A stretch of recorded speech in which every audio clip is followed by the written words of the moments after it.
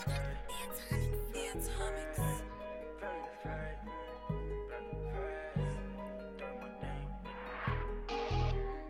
know I make you afraid. Nigga be very afraid. Tryna put dirt on my name. Tryna put dirt on my name. Big body whips every day. I'm in the big Welcome back. body We have returned for the 2018 final episode of the No Clue podcast. 2018. What a year. What a year. It's been a strange year. Yeah. It has. As always, I'm one of your hosts, Mike. And I'm Tyler. And we're going to cover the news quickly today because we got the year to wrap up. We got to review some stuff. What was good about the year, what was not so good. Right. That is correct. So, we'll get to the sports news quick. What do we got first? The big one was LeBron's groin. Yeah. Shout out to LeBron. Prayers to LeBron. I think he'll be okay. I'm doing physical therapy right now. Mm-hmm. And the guy I'm working with, he was telling me that of all the injuries to have, like even if it's serious, if he like tore it or ruptured it, it's still the recovery time is, not insane. Maybe it's like 2-3 months at most. Okay. All right. That's good to hear. He should be okay. Several games. Yeah, they listed him as kind of day to day. Oh, okay. Yeah. So. All right. So, I mean, does this really hurt the Lakers that much? I think they'll be fine. If anything, it helps. It helps? How? I think it allows Lonzo to get a little more comfortable. Brandon Ingram to get a little bit more comfortable. He's the one who's kind of been the outcast. Ingram, yeah. Yeah. Yeah, he's been the trade bait, whether he likes it or not. Right. I mean, I loved how he played on Christmas. Oh yeah, sure. He was taking it to Durant. Yeah, he was. Yeah, that was a good game. Christmas games. You got any special observations regarding the Christmas games? I do like how the Bucks looked, even though I know they played the Knicks. Mm-hmm. I think they were the only team, well, other than the Jazz, that really impressed me. Okay. Because I gotta say, I didn't watch the Jazz game, but I watched the first 3 games. Mm-hmm. And the Rockets won, but they did not look like a good basketball team. I agree. The Thunder did not look like a good basketball team. I agree. And to be honest with you, Philly and Boston both did not look very good. Yep, and I've already lamented how I feel about Philadelphia and their, relying on Embiid. Yeah. I've realized that when Simmons has a triple-double, their chances to win increase by such a high percentage. When he gets a triple-double, they play better as a team. I believe it. And Embiid, man, Embiid's one of those guys, you look at his stats, no matter how good his stats are, you can't say, Embiid had 40 and 20, oh, they must have won. Nah, man, they lost by 15. That's the kind of guy he's becoming. And, I mean, it's not always his fault, but the way he plays is misleading when you watch the game. The way his stats look are misleading, I should say. Yeah. I think he's gotten away from like the basic big man stuff where he's just crashing the boards, getting the putbacks. It's like he's always isoing or always up top trying to make like a fancy play that he really doesn't need to make. Right. And it takes shots away from other people. Yeah. Yeah. Tell me more about how you feel about the Bucks, though. I'm interested. I like what I saw because the Knicks are like one of those bad teams that'll push pretty much anybody. Mm-hmm. Just because everybody out there is hungry, everybody's fighting to survive in the league or fighting to prove themselves. Mm-hmm. But yeah, man, the Bucks are really balanced. Yeah, they are. Yeah. I don't know if you've seen Brogdon's stats, but they've been pretty crazy, honestly. I have. Like the shooting percentage. Yeah, they're becoming for me personally. I'm not saying for everyone, but for me personally, they're becoming must watch. Like I don't like missing Bucks games because they're very when they're hot, they're very spectacular. Because the threes are coming from everywhere. Greek Freak is running the floor. Bledsoe is running the floor. Brogdon is making these crazy hustle plays that turn out to be highlights. Lopez is playing like a superstar. Hitting threes and dunking on people. Who would have thought? Yeah, I mean, they're kind of a circus out there. I like watching them play a lot. Yeah, Mike Budenholzer's doing a phenomenal job. I tried to tell you, man. You're right. He was the off-season. He's the biggest move of the off-season, in my opinion, other than LeBron, of course. I think Budenholzer was the next biggest grab of the off-season because he totally changed the aspect of the Bucks. Yeah, man. It's weird because he plays like he'll play Bledsoe with Brogdon, or he'll play Bledsoe or Brogdon with George Hill. Yeah, and he like have 3 point guards out there at one point. Yeah, I was just watching like, wow, these guys, like you would never think to put this lineup out there, but watching how they're all playing off of each other, like I get it. Yeah, and then he uses Greek Freak in like 3 different positions. Yep. I like how he does that. Sometimes Greek Freak is playing center for a little while. Yep. It's like, he it doesn't matter. I guess it's the set plays that he has that makes it work no matter who's out there. And no matter what the combination is position-wise, it doesn't matter. And their defense doesn't take any negative effects from that either, which is surprising. And Hill, what a pickup. He stays like proving people wrong just when you write him off. Yeah. Every time. Once he left Indiana, he turned up. Then he came to Cleveland and like was okay. Then now that everybody thought he's trash again, there he goes, turning up. Yeah, he just needs the environment. And, he's one of those guys you have to just tell him what to do, I think. Yeah. Because it really isn't, and I mean this on a small scale, but there's not a lot of flaws in his game. Not that he's like a superstar, but he's not bad at anything. But yeah. you just need to tell him what to do, and he can go do anything, seems like. Obviously, I'm not saying, like, go get 40. Right. But I'm saying a certain assignment. If you need him to spot up and hit threes, he'll hit threes. If you need him to guard the best guy, he'll do it. He's just a fundamentally sound player. He really is, yeah. Like, he probably could fit or find a rotation spot on the majority of the NBA teams. Yeah, for sure. For sure. Did you watch the night game?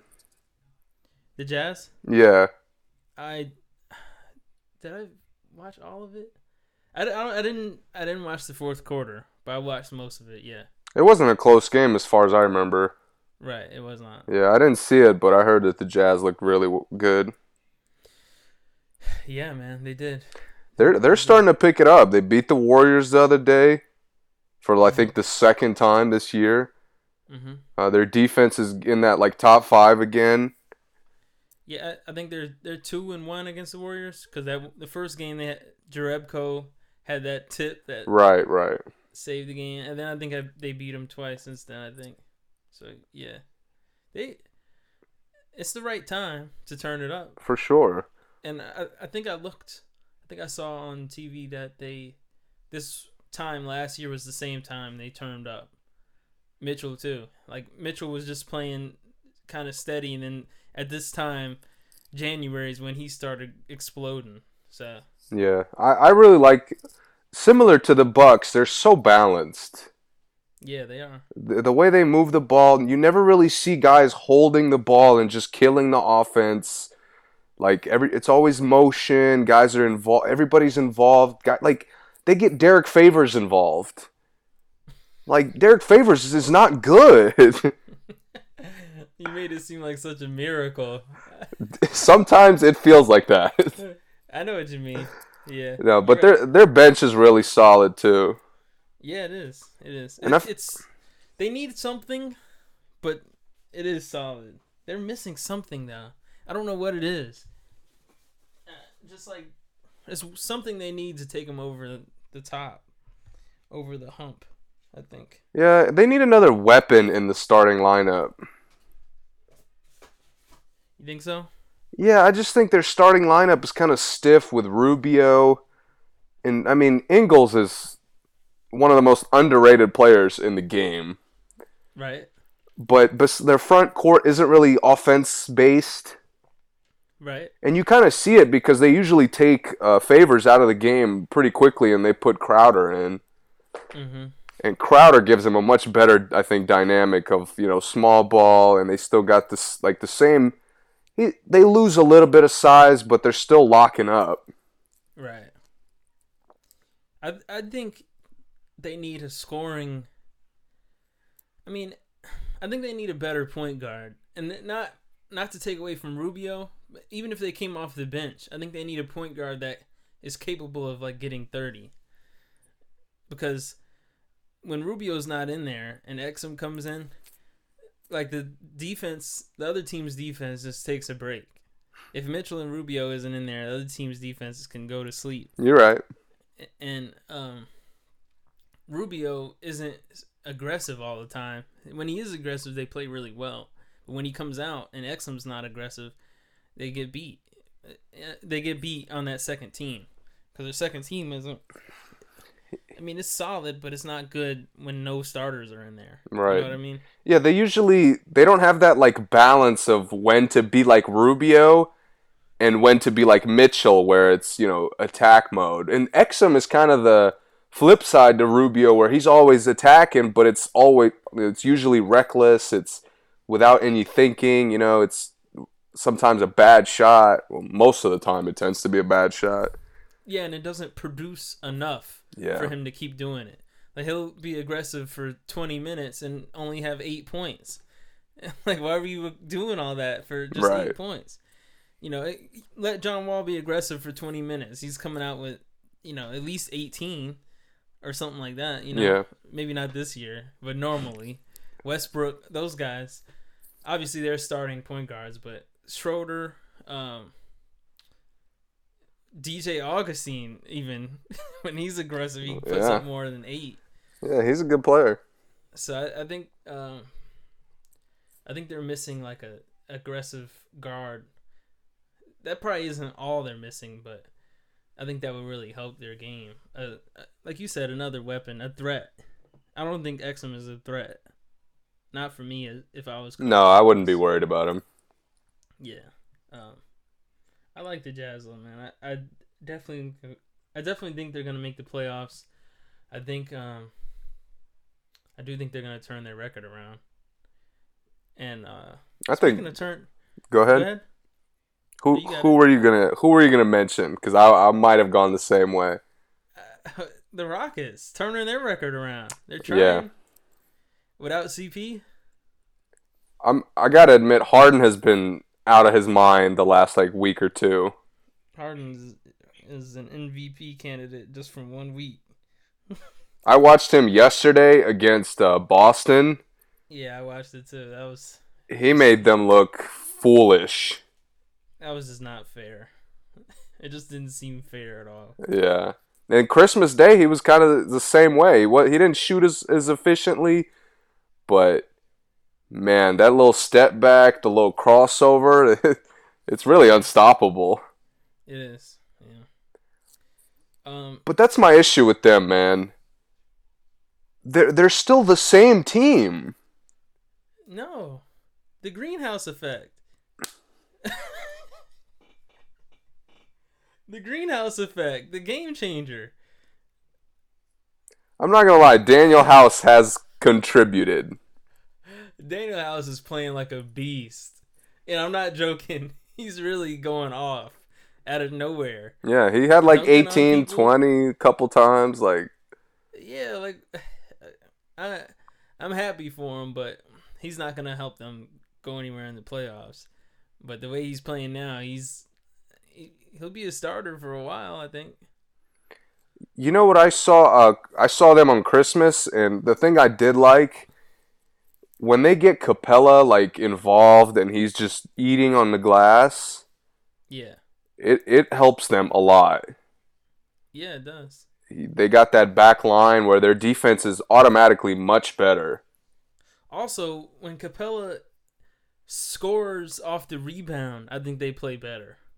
Like last year, the year before last, Capella would get a rebound and kick it out every time. Then they just try to shoot another three and get a rebound. He'd kick it back out and another three. Now, I don't know if it's the 14 seconds now, but when he gets rebounds, he is looking to score. He's looking to kick out still, but he's also scoring off that rebound, making offensive points. Yeah. And put back points. And it's helping them, man. It's getting some points on the board quicker, and their percentage is looking better because of that. Yeah, I think his confidence has shot up too. I mean, obviously he's been getting better and better as the years have gone on in Houston. Yeah, and that money, that payday, that'll make your confidence go up too. You're right. You said the Thunder didn't look like a good team? They looked exactly like what people criticized them for last year. Which was what? Which was Westbrook making ridiculously dumb decisions. Mm-hmm. Paul George being nowhere to be found when you need him most. Mm-hmm. And just no other contributions. I said this before, and I'll say it again. I may not have said it on the podcast, but I've definitely said it out loud. The Thunder are going to have to make a choice between Westbrook and Paul George. Wow. Yeah. Wow. If they want to be successful, they're going to have to make a choice, in my opinion. You know what pissed me off the most about the Christmas game was Schroeder and Steven Adams and even Grant were keeping them in the fucking game. Grant was playing great. Yeah, and Schroeder was getting to the rack at will. Yeah, he was. And I was just watching dude, this is the kind of game that you have to win. If you're a good team, you close the game. Yep. And I mean, Russell was out there. I really couldn't tell you some of the things he was doing. Westbrook is not a good leader. Let's start there. He's not a good leader. I think he tries, but I don't think he understands what it means to be a leader.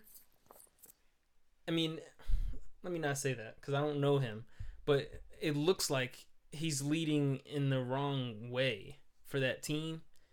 Leading doesn't mean just taking the most shots and just taking the ball every time you get it, Yeah. And he makes plays, but not really. Driving and kicking is not making plays. And I think Westbrook is comfortable doing that and is content with doing that. And it's not really making the team any better, just driving and kicking. Yeah, I mean, he's still getting his triple doubles. Yeah, that's all he cares about, though. It's starting to seem like it. Yeah, and the team,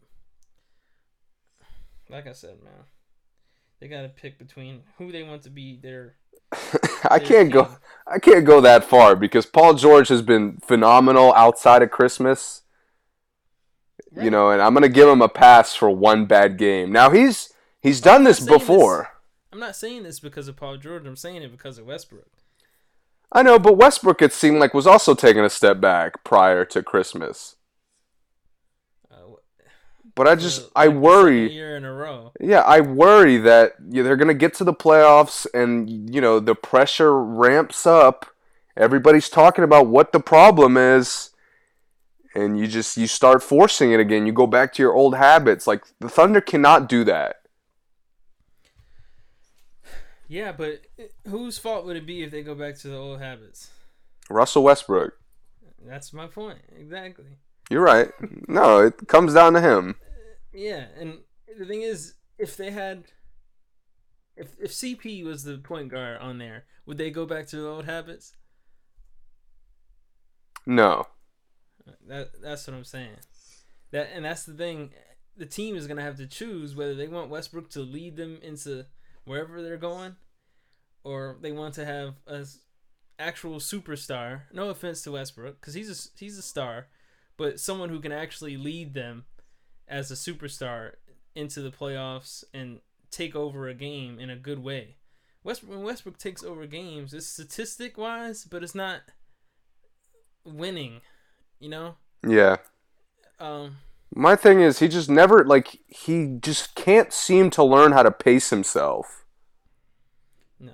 And the few times he does, like, it shows, because he'll get 18 quick, easy points, and then he'll get the 15 and, like, 15 assists, 15 rebounds. Yeah. And they'll like, the Thunder will dominate somebody. Yeah. And then he'll turn around and he'll start forcing it on Austin Rivers, which, I get it. Austin Rivers is not good. I would force it on him, too. But, like, dude, if you've taken 2 or 3 shots and you haven't scored, like, you got to let somebody else touch the ball. Paul George should not only be taking one more shot a game than Westbrook. One. I agree.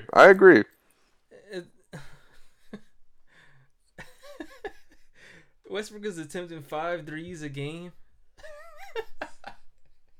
That is ridiculous. He's making 1 a game. He's shooting 24. Dude, he took percent from the field. He took 1 on Christmas. Like, I was sitting there around, there was kids and, like, elder people, and I almost, like, cussed. I was like, "What the fuck was that?" Like, I had to catch myself. Like, what the? And, like, I stopped. But I was, like, sitting there. I was like, dude, how can you have been playing basketball so long? Yeah. Oh, my God. It was after he made 1, I think. That's what made it even worse. Like, he had just hit 1. He comes down next play and sizes up another 3-pointer. He thinks he's on fire. I don't know, man. He's got to figure it out. Yeah, he does. He definitely has to figure it out, man.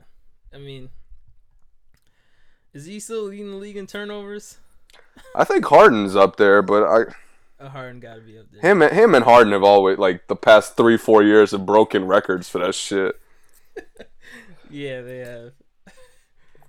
Let me check for sure. Who's leading? I can't tell you how Harden does that, because I feel like Harden shoots every time. Harden is number 1. Westbrook is number 2. I'm shocked. 5.4 for Harden, 4.6 for Westbrook. Come on, man. You can't be leading the team in turnovers, dude. And taking, only 1 shot less than the star. And you're not scoring a lot. Like, at least Harden is averaging 30 points a game. Yeah, Westbrook's scoring is down, which is crazy. Yeah. He's, let's see, points per game. He's averaging 20. Yeah, he's averaging 20. He's averaging 6 less than Paul George, but only takes 1 less shot. Yeah, the math is off there. Right. And I feel like they have to have, all these NBA teams have 5 to 10 coaches sitting on the sideline. Like, people got to be keeping track of that. Dude, that's my point. The team has to choose. It's not about Westbrook getting better. It's about the team choosing what to do with the future. Yeah, Paul George needs to be the future of that team if they want to succeed. They could trade Westbrook and get 3 players and, play around Paul George and, And they have nice pieces, man. They do. Like, dude, Schroeder is serious. He's serious, man. He really is. Adams is amazing. Yeah, like the improvement. Remember, I said Beal has improved more than anyone I've seen. Right. Adams is right there next to him for sure. The things Adams does, I never imagined he would be able to do. Bro, those floaters he hits have me shook every single time. Those one-hand hook floaters. Yeah, and 15 feet away. Yeah, exactly. Yeah, and they're always nothing but net every time. Yeah, he's incredible. They have a big three. Westbrook like needs his own team to just do whatever he wants. He had that first year. The first year KD left. Yeah, with Oladipo. Yeah, he was. I mean, he was living the life. And he was MVP, right? Of course. And he should have been. He deserves it. Right. But now. But you remember, people forget he got to the playoffs, faced the Rockets, and all 4 games they lost. He would go into the fourth quarter with 40 plus and finish with like 3 extra points. Right. He starts jacking. Yeah. You know, and we also had this conversation. Teams, they need a Batman and Robin. They do. It needs to be a Robin on the team. It can't be 2 Batmans. It can't be Batman and Superman. It can't be, you know what I'm saying. It has to be someone who doesn't play. It has to be a secondary person. That's all. It has to be a primary star and a secondary star. And when teams win, championship teams always have one. They have a duo like that. Westbrook, he can't think he's Batman when Paul George is actually being Batman. You know? Yeah, I agree with everything you're saying. Am I ready to like go into the team has to choose between the two? I'm not ready to say that. But you see why I'm saying. But I do understand. And if the year turns out the same as last year, they go into the playoffs and they disappoint, I mean, they have to look at it with a fresh perspective. Right. I gotcha. They do have them as a backcourt, they're number 1 and 2 in steals, right? In the league. Yeah, I mean, were for a while. I mean, steals are overrated to me, but no, I mean they've been like Paul George has been a great defender. Yeah. And Westbrook is capable. He doesn't always buy into playing defense, but when he does, like he's had games where he'll shut down Harden, for a stretch or some other like great player. Yeah, he does. So. But, if he wasn't trying so hard on offense, he might be able to do it for a longer time. If he took 10, not 10, but if he took 6 less shots on offense, maybe, and, let Paul George take 6 more, maybe he would be able to play better defense. You know what the other thing is? Like, just to agree with what you're saying, but rather than taking 5 threes, take 5 extra layups. Yeah. Like, dude, you could get a layup anytime you want. Take 10 free throws. Right. With those 5 layups. I mean, yeah. I think we've covered it pretty much. We'll keep an eye on how they're doing. It's still a long season. It is. It is indeed. Who else played that we did not? Well, Kyrie Irving was full on Uncle Drew mode. Yeah, Christmas and yesterday. Yep. Was that yesterday? Yeah. Yeah. He's got that jumper going, man. He's hard to stop. Yeah, he is. He's the man. I mean, I don't even know what to say. What is there to say? There isn't. I hope I'm expecting him to really take that team over. It feels like he's kind of just like he'll hang back and then like he'll have a bad game and he'll say some shit like, "Oh, I could do anything I want, but I got to get these other guys involved." No, you don't. And then he'll come out and carry them against the Sixers like he put them on his back. Yeah. So granted, I don't know how sustainable that is for a guy who I don't think he's ever played more than 4 months without an injury. Right. And I don't mean to make fun of him, but he really has he played a full year? Even the first couple years, he was getting the face mask or missing games for an ankle or whatever it was. Played a full college year. Right. So yeah, I don't think he's played a full year. If he has, I'd be surprised. Celtics don't look very good, I will say. Celtics need to make some trades. They're just, it's all these guys that are trying to like fit in, but they don't really know like how. They act like they're the Monstars to me. Like everyone is super powered. Like everyone can do all the same stuff. But it's when Kyrie goes off and Kyrie leads the team is when they play good. And everyone else is being role players like they are. Yeah. That's when they play good. They're not an all-star team. They act like they're an all-star team. They're really not. There's no game that anyone should have more shots than Kyrie. Nobody. No two players should have as many shots. No, not at all. Absolutely not. But the thing that pisses me off, like, for example, Tatum, watching him, like, he'll go stretches without shooting the ball, and then, like, they'll just ISO him. Yeah. Like, and they'll just, like, tell him to go to work, basically. And, like, from every now and then, he'll get hot and he'll hit tough shots. Right. But, like, that is such a terrible way to involve any individual player. Yeah, you know, like, when you play AAU and they,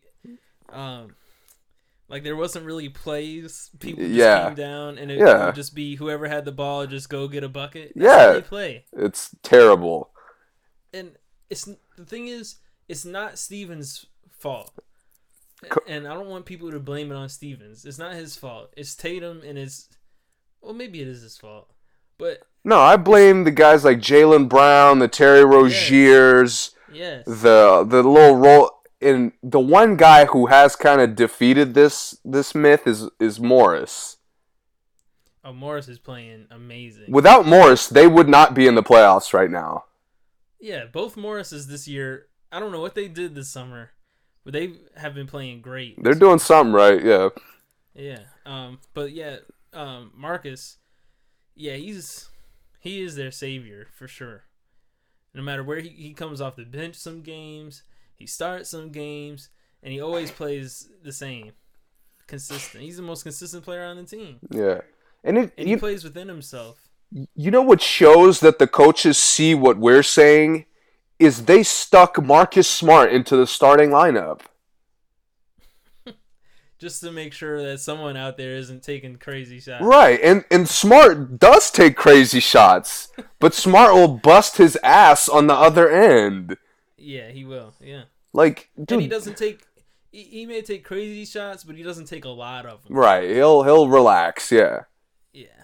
If he misses one, he's one of those guys that he'll airball a three, and then he'll catch it again wide open and not take it. Right. Like, man, I airballed that last one. I like that. Like, dude, you're not a shooter. You shouldn't be jacking them. Like, I like that. Right. Yeah.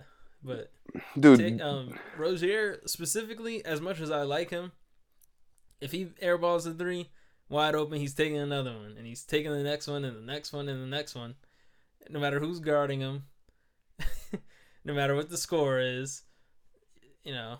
Dude, I swear something happened this offseason where Eric Bledsoe took his powers back. I told you, Bledsoe's been playing. He's been playing, man. I loved everything he did on Christmas. Oh yeah. But and on the other side, Rozier looks like he's the first year, scrub that people saw him as. It just shows maturity. Yeah, exactly. The whole team lacks maturity. And Jaylen Brown, get him out of there. I'm done with him, man. Dude, I've been saying he's not good. I was sitting there on Christmas pointing out, like, look, Jaylen, like, you see Jaylen Brown, you remember he used to start, and a friend of mine who also, like, watches NBA casually was just like, nah, man, he's good. Like, he's a good player. Like, dude, he's not. He's not. And it shows. The thing is, I think he has potential, and I've said this before, and I'll say it again, and it sounds blasphemous, but I mean, he reminds me a lot of Kawhi Leonard. Young Kawhi Leonard. First year Kawhi Leonard. Even though Jaylen's in his third year. He reminds me of like first 2 years Kawhi Leonard in their skills. Not how they play, because Kawhi played obviously with he played in the Spurs offense, so it's Yeah. different. But I see a lot of the raw athleticism, the lack of skill, but potential that if he had some skill, he might be really good. That's how I see Jaylen Brown. I just think he's on the wrong team to do that, though. That's not gonna happen. He's not gonna like blossom on the Celtics. It's at least not playing how he plays, thinking he's a star. He tries to take guys one-on-one with no moves. Yeah. He tries to take like contested threes all of a sudden, and like he just learned how to shoot threes last year. Like, I don't think he's learned how to shoot them. I'll be honest with you. He'll make some. He started making a couple. Yeah, he made a few. Yeah. But the thing is, they put him out there, and like you could just see he has no clue what he's out there for. Right. Like, you can't really tell me watching Celtics games, like, all right, you put Jaylen Brown in, like, for what? You don't really know. And we talked about that here. They have no roles. It's just they all go out there and they're all stars, but they're not playing their role. You know, and I think when we talked about it, we used the Wizards, right? No. We were talking about the Wizards, but for instance, like the 76ers, when Wilson Chandler knows what he's doing out there, 3-and-D, nothing else. Wilson Chandler does literally nothing else but play defense and hit threes, take threes, and he'll hit the boards. Yeah, and hit the boards sometimes, but only on opportunity. Yeah, he doesn't go in there looking to crash. JJ Redick, space the floor and keep your man in front of you.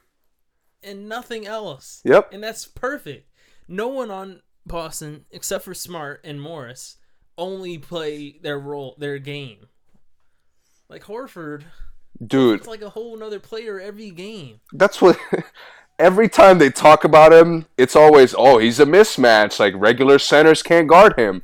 Dude, he's not a fucking mismatch if you're exploiting his, whoever's checking him for 8 points and 5 rebounds. Right. Like, what is the point of play Aaron Baines more? Right. It just, I don't know, man. Certain players just go get out there, and I really don't understand what they're doing. And there's a variety of reasons to explain it, but either way, it's frustrating. Yeah, man. And I like Boston a little bit, just a little bit. And Hayward, I get it. Hayward is going to take time to come back. I understand. And, he's coming back a little bit. Yeah. I can see every game he's getting better and better. But for me, I'm not going to lose games because, you know what I'm saying? Yeah. Just because I need to get Hayward back. We made the playoffs without him last year. So it's not like they need to bring him back. That's what I mean. At least it doesn't seem like it. But I don't know, man. All right, moving on. Yeah, I think that's it for basketball news. Yeah, I don't have any football news, do you? Yeah, I really didn't. I know some of the teams locked there in their spots. Yeah. Cowboys clinched the division. Patriots did too, I think. Mhm. I can't remember like what important games are this week. I think Minnesota's playing for a spot. I want to say the Eagles still have a chance of getting in as a wild card, long shot, but the Eagles are so trash. Yeah, we'll get into it. We'll get into it after the playoff seeds are set. Oh yeah, the college playoffs start tomorrow, right? I believe so. Yeah. Are you gonna be watching any of that? Nah. Yeah, I want to catch Alabama and Oklahoma. Yeah. Is it Oklahoma that they're playing? Yeah. Kyler, Clemson and Notre Dame play. Yeah, the two Heismans kind of going at it. Or the two, the guy who maybe should have been versus the guy who won it. Uh-huh. I think that'd be exciting. But in turn, I do have plans tomorrow, so I very well could not be watching the game. Right. I mean, my eye is gonna be on it, but I'm not gonna be watching. So, what other sports? Is that it? I think so. That's the only two I've been even noticing: football and basketball. Right. You want to talk about our predictions for their basketball? That's right. awards? Yeah, we got to get into the awards. Yeah. Which one first? MVP? Yeah. Or you want to start with the small MVP? I think Jokic is gonna pull it off. I know it's a wild card. It's a long shot. Jokic? Yep. Wow. Okay. Because I'm not laughing because it's not good. I'm just laughing because I'm shocked. Because there's so many teams I'm seeing right now, especially in the West, that are a mess. They're a total mess, and the Nuggets, surprisingly, they've had a bunch of injuries, but they're one of the more stable teams in the conference. Yeah.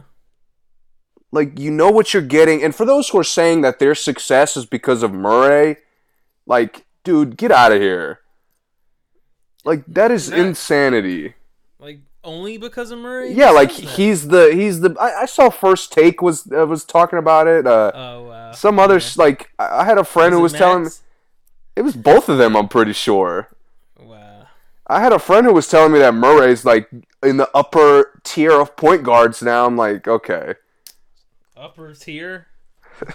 Let's relax. Yeah. So, but Jokic is he's phenomenal, man. He's a mismatch. He does everything. Yeah. He's such a great playmaker. He is. He takes so much. Murray just gets to eat off of Jokic's plays. Yep. So I think Jokic is. I think the stats will still be high enough for him to win it, assuming they keep the number one seed. Right. And even if his stats drop a little bit, if they get the number one seed, he has to be a top 2-3 contender. Yeah, I agree. Yeah, definitely top 5 for sure. Yeah, he plays great, man. Great player. Who you got? Give me one. This is gonna sound crazy coming from me, but I think Kawhi Leonard is gonna be MVP. I just think I don't know how to justify it really though, but I feel like he's very popular. I think the team is playing amazing, and he's doing what he does best: good defense, miraculous plays on offense and defense. Dude, for a guy who he seems very stiff on offense at times. Yeah. He hits some of the toughest pull-ups and runners of anybody in the league, man. And the thing is, to me, and this is gonna sound contradictory to my MVP, me thinking he's gonna win MVP, but to me, he doesn't really have a lot of skill in his game. I think it's 90% athleticism, and then the rest of it is just him having learned how to shoot. And his shot is just the same every time. And it's consistent and it goes in. But most of the time, when he goes to the basket, he's just so much bigger than everybody, it feels like. He just muscles guys. And I think as the years have gone on, he's still a pretty young player, but he's getting comfortable. He knows where to get to. Yeah, you know what I mean? Yeah, he knows where he's comfortable pulling up. He's got that drifting right, mid-range game that's really unstoppable. Yeah. He's got all his moves are patient, under control. He's never he never does something that you're just like, like a Westbrook move. He'll never do that. Right. Yeah, it's very little finesse in his game too. It's really just pure brute strength and just fundamental Footwork. technical. Yeah, it's a lot of footwork. Yeah, man, I think he's having a good year. He just came back. Everyone was waiting for him to come back. He's playing well. I think he's gonna win MVP, man. I don't know if Toronto will be the top spot. I think the Bucks still will probably have the top spot, but my thing is, are you sure he's not gonna miss 20 to 25 games? And if they're 20-4, I mean they're 7-1 without him right now. Yeah, something crazy. Like if he misses 25 games and they go 18-6 or 18-7, like if you ask me who I think should win MVP, I wouldn't say him. But who do I think will win MVP? I'm still gonna say Leonard. Okay. Yeah. If he plays enough games, I agree with you. I think the Greek Freak should win MVP based off just him. He dominates every single night. I don't know how he does it. I mean, I do know how he does it. He's playing the position he's supposed to be playing. He's power forward and center height, and he starts at power forward now. He leads the league in dunks. His team has the best record in the league. He's getting easier looks too. He's getting easier looks based off his teammates and the coaching. But, new coaches don't... Billy Donovan was in his second year of coaching, and Westbrook still won MVP. It didn't have anything to do with the coaching. Right. D'Antoni, he's been in Houston for a while, but that team got new and Harden won MVP. The coaching doesn't do anything all the time. I got you. So I think Greek Freak should win it because I think he's outplaying everybody every night, it seems like to me. Seriously.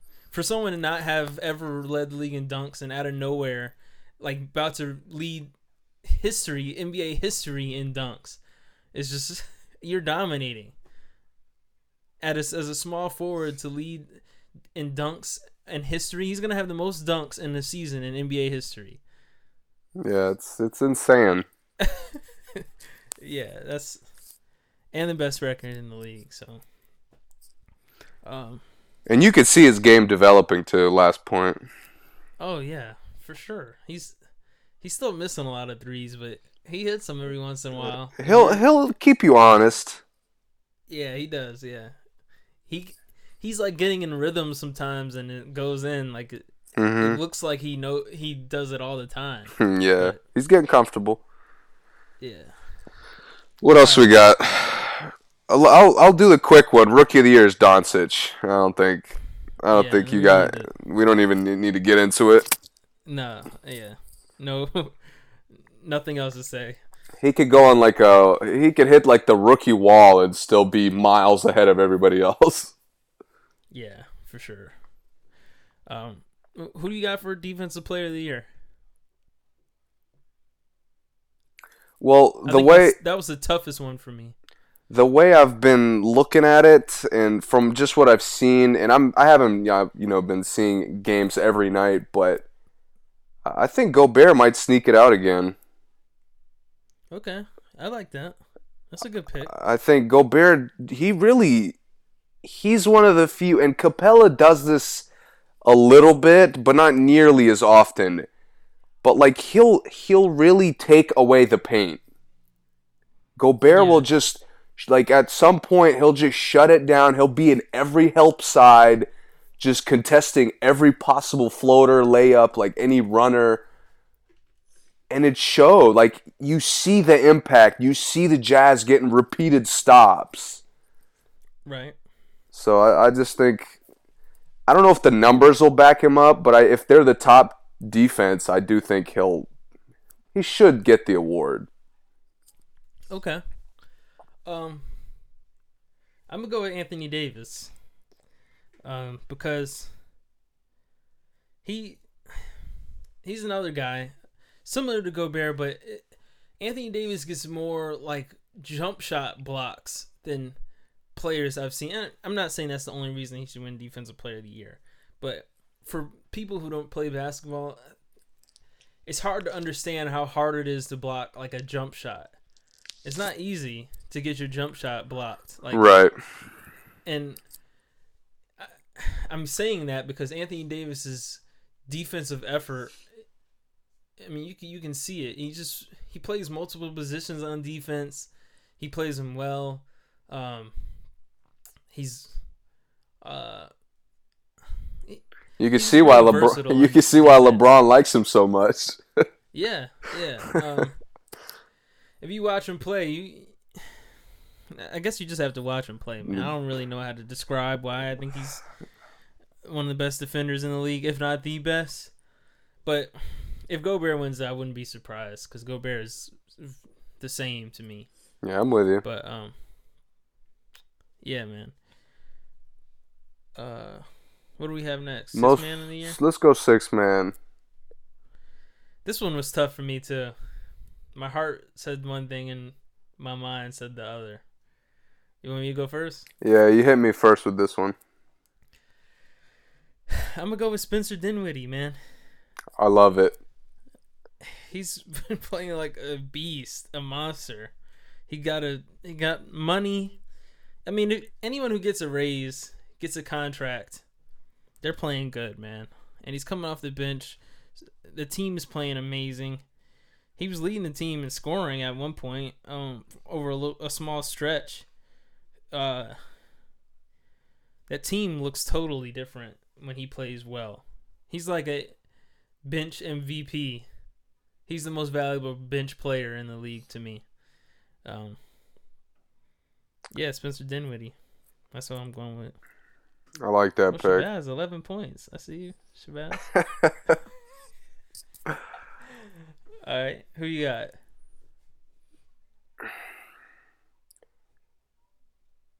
You know, it's tough, but I think Lou Will. Lou Will is I'm still going to stick with him because they're starting to cool off. Yeah. And I think because they're starting to cool off, they're going to look for a guy like Lou Will to step up and push them through a couple games. Mm-hmm. And he's built for that, man. He's a mismatch every night.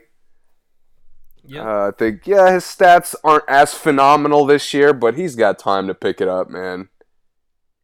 And he's one of the more intimidating bench players.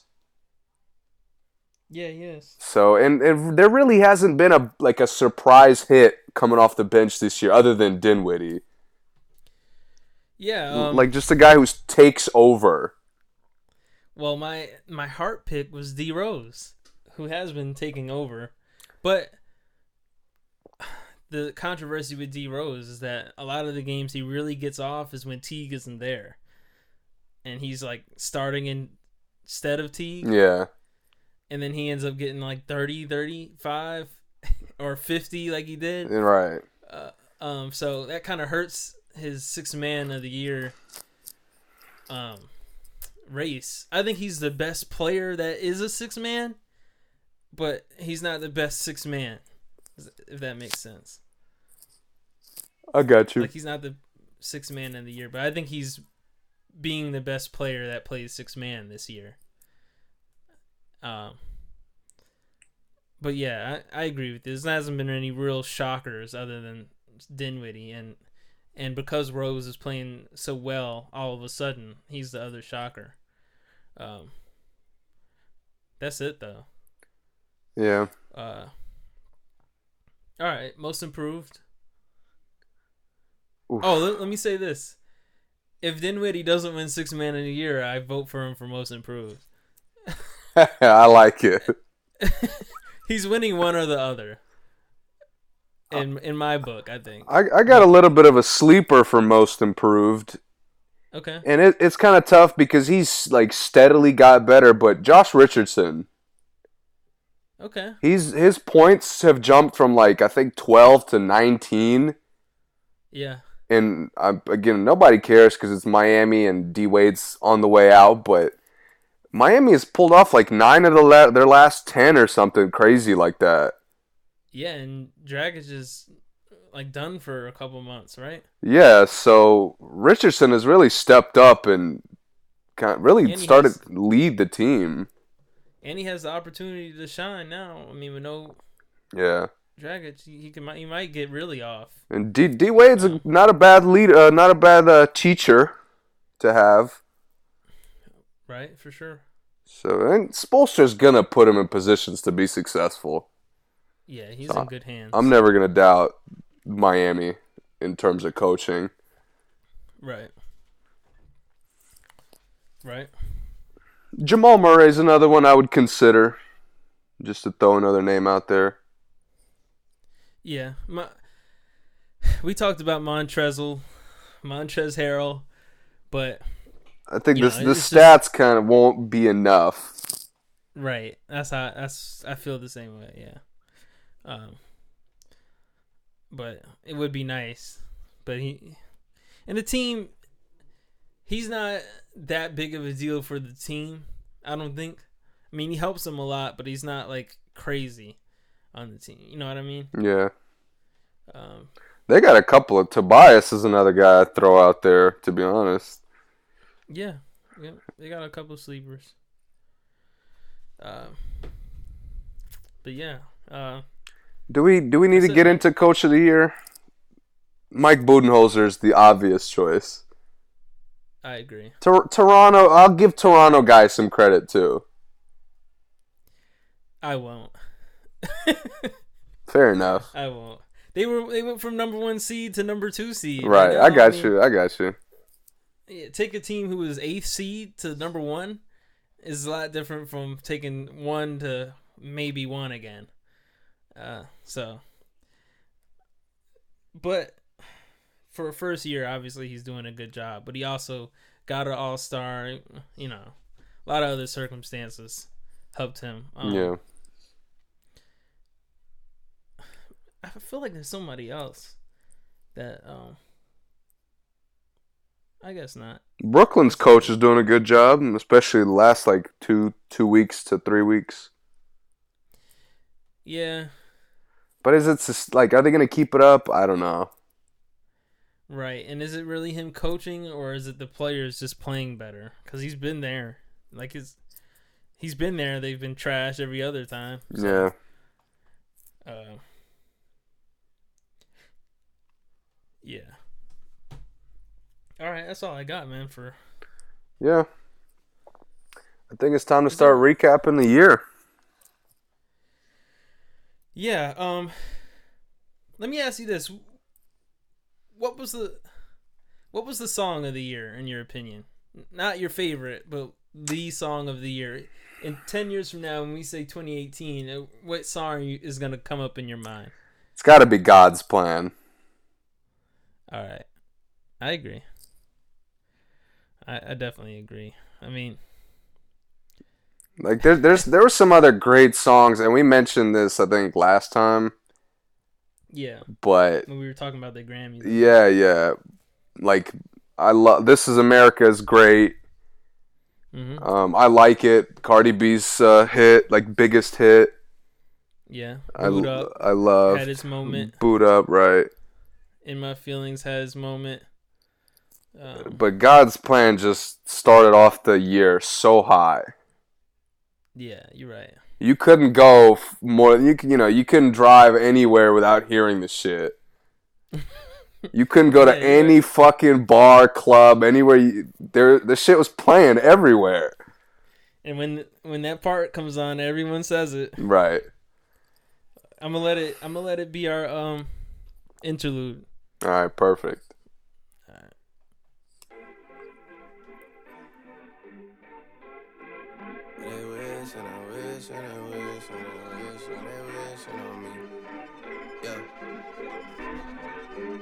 I've been moving calm, don't start no trouble with me. Trying to keep it peaceful is a struggle for me. Don't pull up at 6 a.m. to cuddle with me. You know how I like it when you loving on me. I don't wanna die for them to miss me. Yes, I see the things that they wishing on me. Hope I got some brothers that outlive me. They gon' tell the story, shit was different with me. God's plan, God's plan. I hold back, sometimes I won't. Yeah. I feel good, sometimes I don't. Hey, no. I finesse down Western Road. Hey, next. Might go down to G.O.D. Yeah, wait. I go hard on Southside G. Yeah, wait. I make sure that Northside eat. And still, bad things. It's a lot of bad things that they wish and they wish and they wish and they wish and they wishing on me.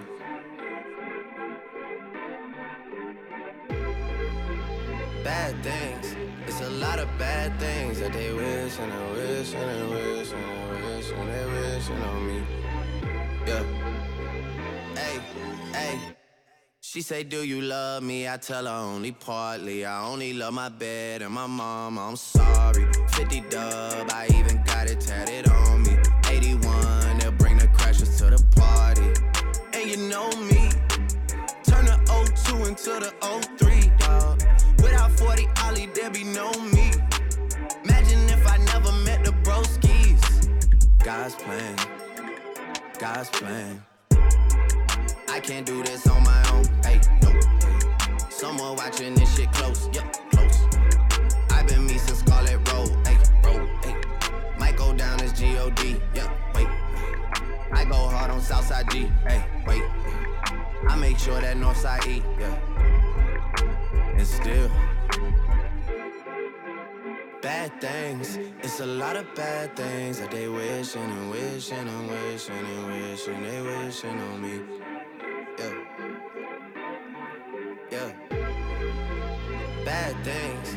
It's a lot of bad things that they wish and they wish and they wish and they wish and they wishing on me. Yeah.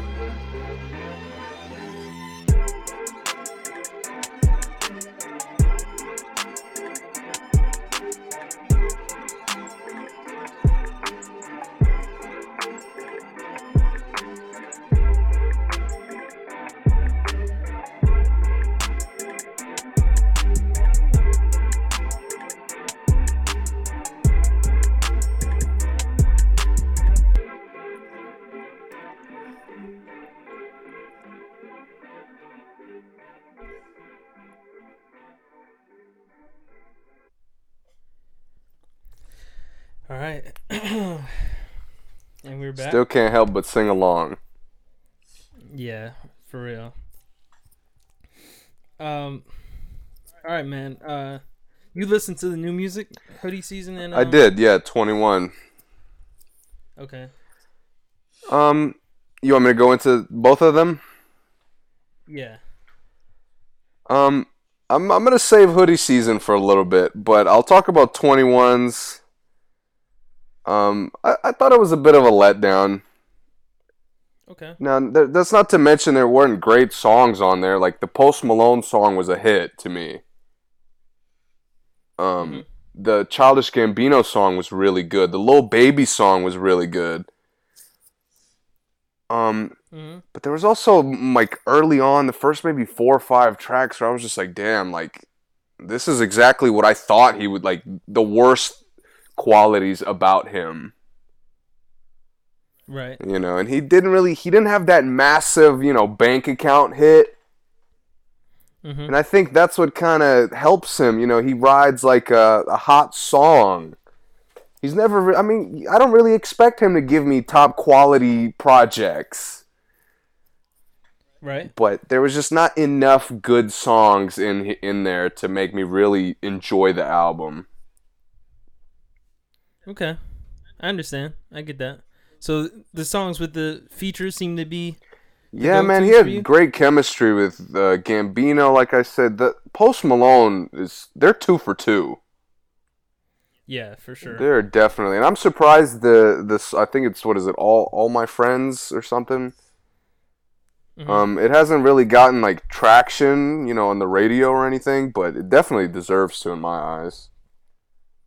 It's a little early. It has time. He didn't release any singles, right? No, yeah. He kind of surprised. He's been kind of, he was popping up on Twitter saying he was going to drop it this time, and then he forgot, and then it just kind of dropped.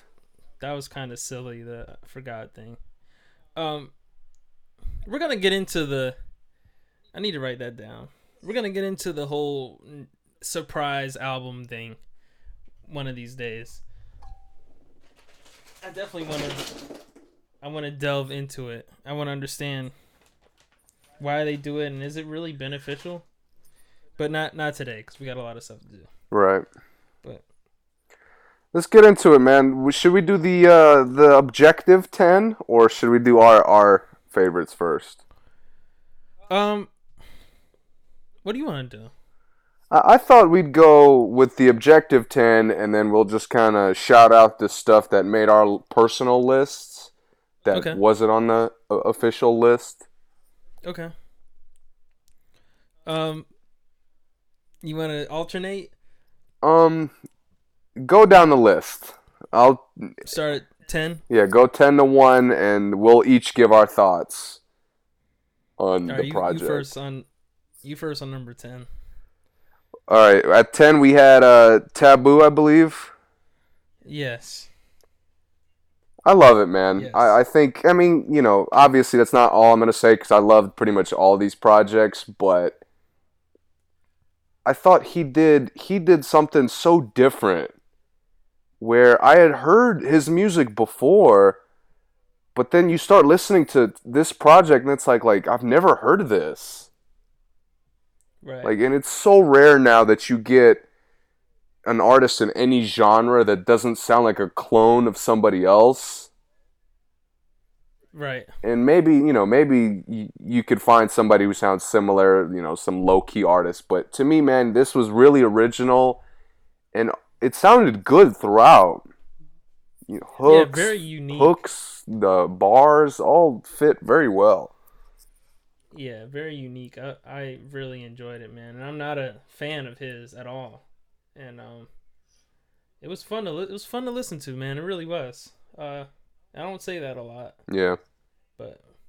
And it's interesting because the topics of some of the songs were, kind of stuff that people maybe don't want to hear. Mm-hmm. Stuff that maybe people are, it's too intense for some people. Mm-hmm. But I loved it. Oh, and just for the listeners, if we weren't clear, it was just going through my mind. These are our top 10 albums of the year that we feel. We've seen a lot of lists online, and I know a lot of people talk about the list, a lot of controversy, whatever. You can argue with us about our list, but we worked together and we came up with our 10 albums that we feel are the best 10 albums of the year. Not our favorites. We're not paid to say any of this. This is what we feel based off what we listen to are the best albums of the year. That's all.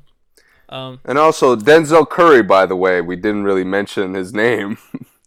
Yeah, for those who don't know. Curry, Taboo is the album, and we have him at number 10. Okay, number 9. 1.5. 1.5 by Amine. For those who listened to Amine's last album, it was weird. He kind of has like an Andre 3000 kind of thing going where he likes to sing a little bit and rap, and I think his rapping kind of went unnoticed. So he released 1.5, and man, what an album. His rapping was great. The songs were catchy. They were fun. They were edgy. I mean, he did a great job, man. It's to me, it's one of the best lyrical albums of the year, in my opinion, too. And we didn't say that. That's not part of our list. This is me saying that. To me, out of all the albums I heard, I mean, there's some better, but it's up there. It made me think about it. If you asked me to list my most lyrical albums, I would definitely say 1.5 is in there somewhere. Yeah, I agree with everything. The only thing I'll add for me, what I really noticed about it was how the songs bounce off each other, and they'll be totally different. You know what I mean? And it'll still flow in such a healthy, natural way. Where if you can listen to an album without having to skip anything, the artist is doing something right. For sure. For sure. Yeah. Yep. Shout out to Amine, man. I'm happy he came correct with this album, and it went really under the radar. So for those who are listening, please go check that out if you haven't heard it. Not a lot of people talk about it, but it's worth talking about. All right, number 8, Pusha T. Daytona. Yes, the 7-track album. During the good music rollout. Go ahead, man. What you got? I will say, of all the 10 that we've got, I've probably listened to Daytona the least. Right. And I understand that there's certain criticism you can add. It's a little it's on the boring side. If it's not kind of the material you're looking for. Mm-hmm. But I was shocked that Pusha T managed to outdo his previous albums, because I actually enjoyed his previous albums, but listening to this one, I'm like, I love how he kept it short. I love how he did every song. I love that he took every song seriously.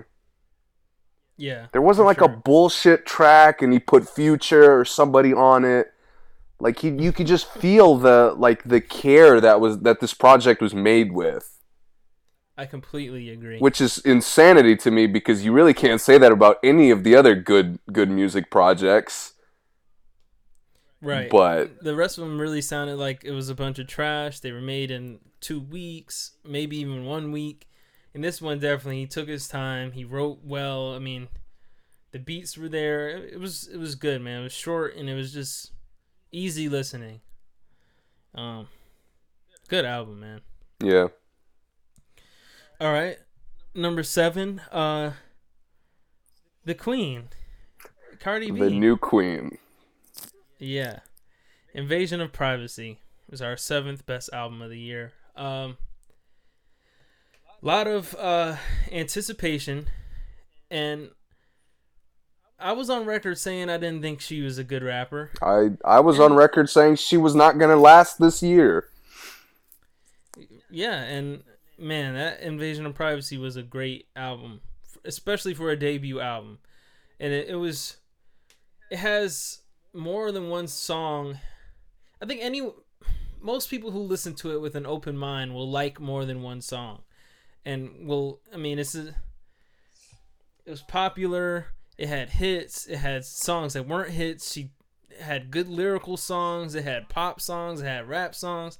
It was just well put together album, man. People who worked with her did a great job. She did a great job. She promoted it well. It was a good album, man. I loved how she hit like different, and I really did not expect this from her, but she hit like different emotions.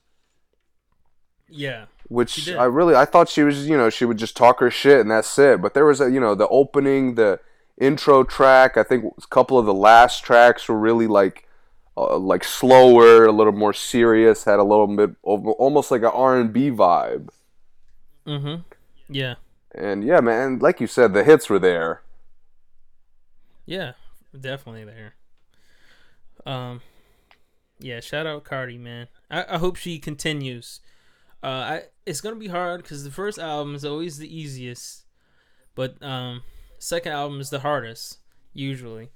But I think she can do it, man. I don't think she writes all her own lyrics, so I think she'll have help. Still have help writing the second one, so I think she can pull it off again and make some more good music. I'm excited to really good features this year. Yeah. All right, number 6. You go ahead with number 6. Redemption. I mean, I couldn't rave about J-Rock enough this year. To make the leap that he did, and you mentioned it with Amine, and I mentioned it with Pusha T a little bit, but the leap that J-Rock made from 900, whatever the Zip Code album was, to this 90059. Yeah.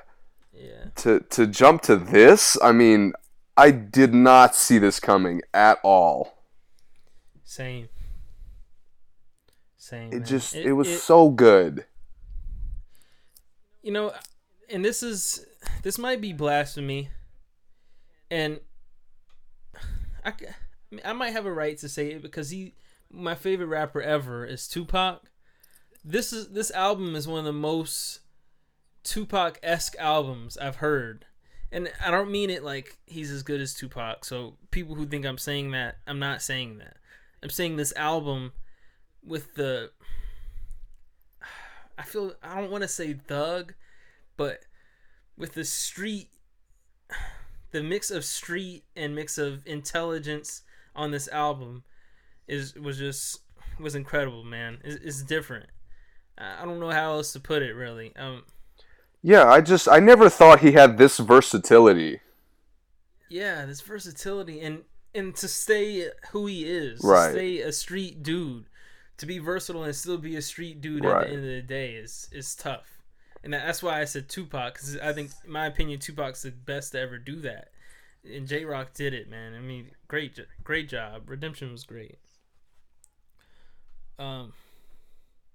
That's all you got for Redemption? Yeah, I think that's it. All right, number 5, we have Victory Lap by Nipsey Hussle. His official debut. Yes, and I have followed his mixtapes. As a casual fan, I haven't been too deep into his mixtapes, but I was definitely anticipating this album. So I will say that I was definitely excited for the album. And he did not let me down, man. What versatility as well. Amazing features all over the place. Showed good chemistry with the features, too. Really good chemistry. And songs you could sing along to, songs you love, songs you like. Versatility was just all over the place, man. And really you good. always can count on him. Like, everything he's done that I've listened to, there's substance to it. You know what I mean? Yeah, the lyrics he'll always say something like that you don't have to relate to it, but like it hits you in some way. For sure. Yeah, man, he's great album. Cohesion, that all the songs, like you said with 1.5, all the songs they go together. It's one of those like some albums you can't take one song away from, because like when you listen to one song, you want to listen to the whole album. Right. That's how I am with Victory Lap. It's just a well put together project. It's a great project, man. All right. Number 4, and possibly the most popular project on our list. Probably. Would you say that? Well, we'll get to the next ones, but I think so far definitely. Yeah. Astroworld, man. We went to Astroworld this year with Travis. You go first with this. You know, I'll be honest. This, of the 10 that we came up with and agreed on, as an album, this is probably my least favorite one. Wow. Personally. Okay. But at the same time, I could honestly say the hits alone get this album in the top 5. That's fair. And he's that kind of artist, man, that he just knocks it out of the park with certain sounds, certain flows that he puts together, certain hooks at times.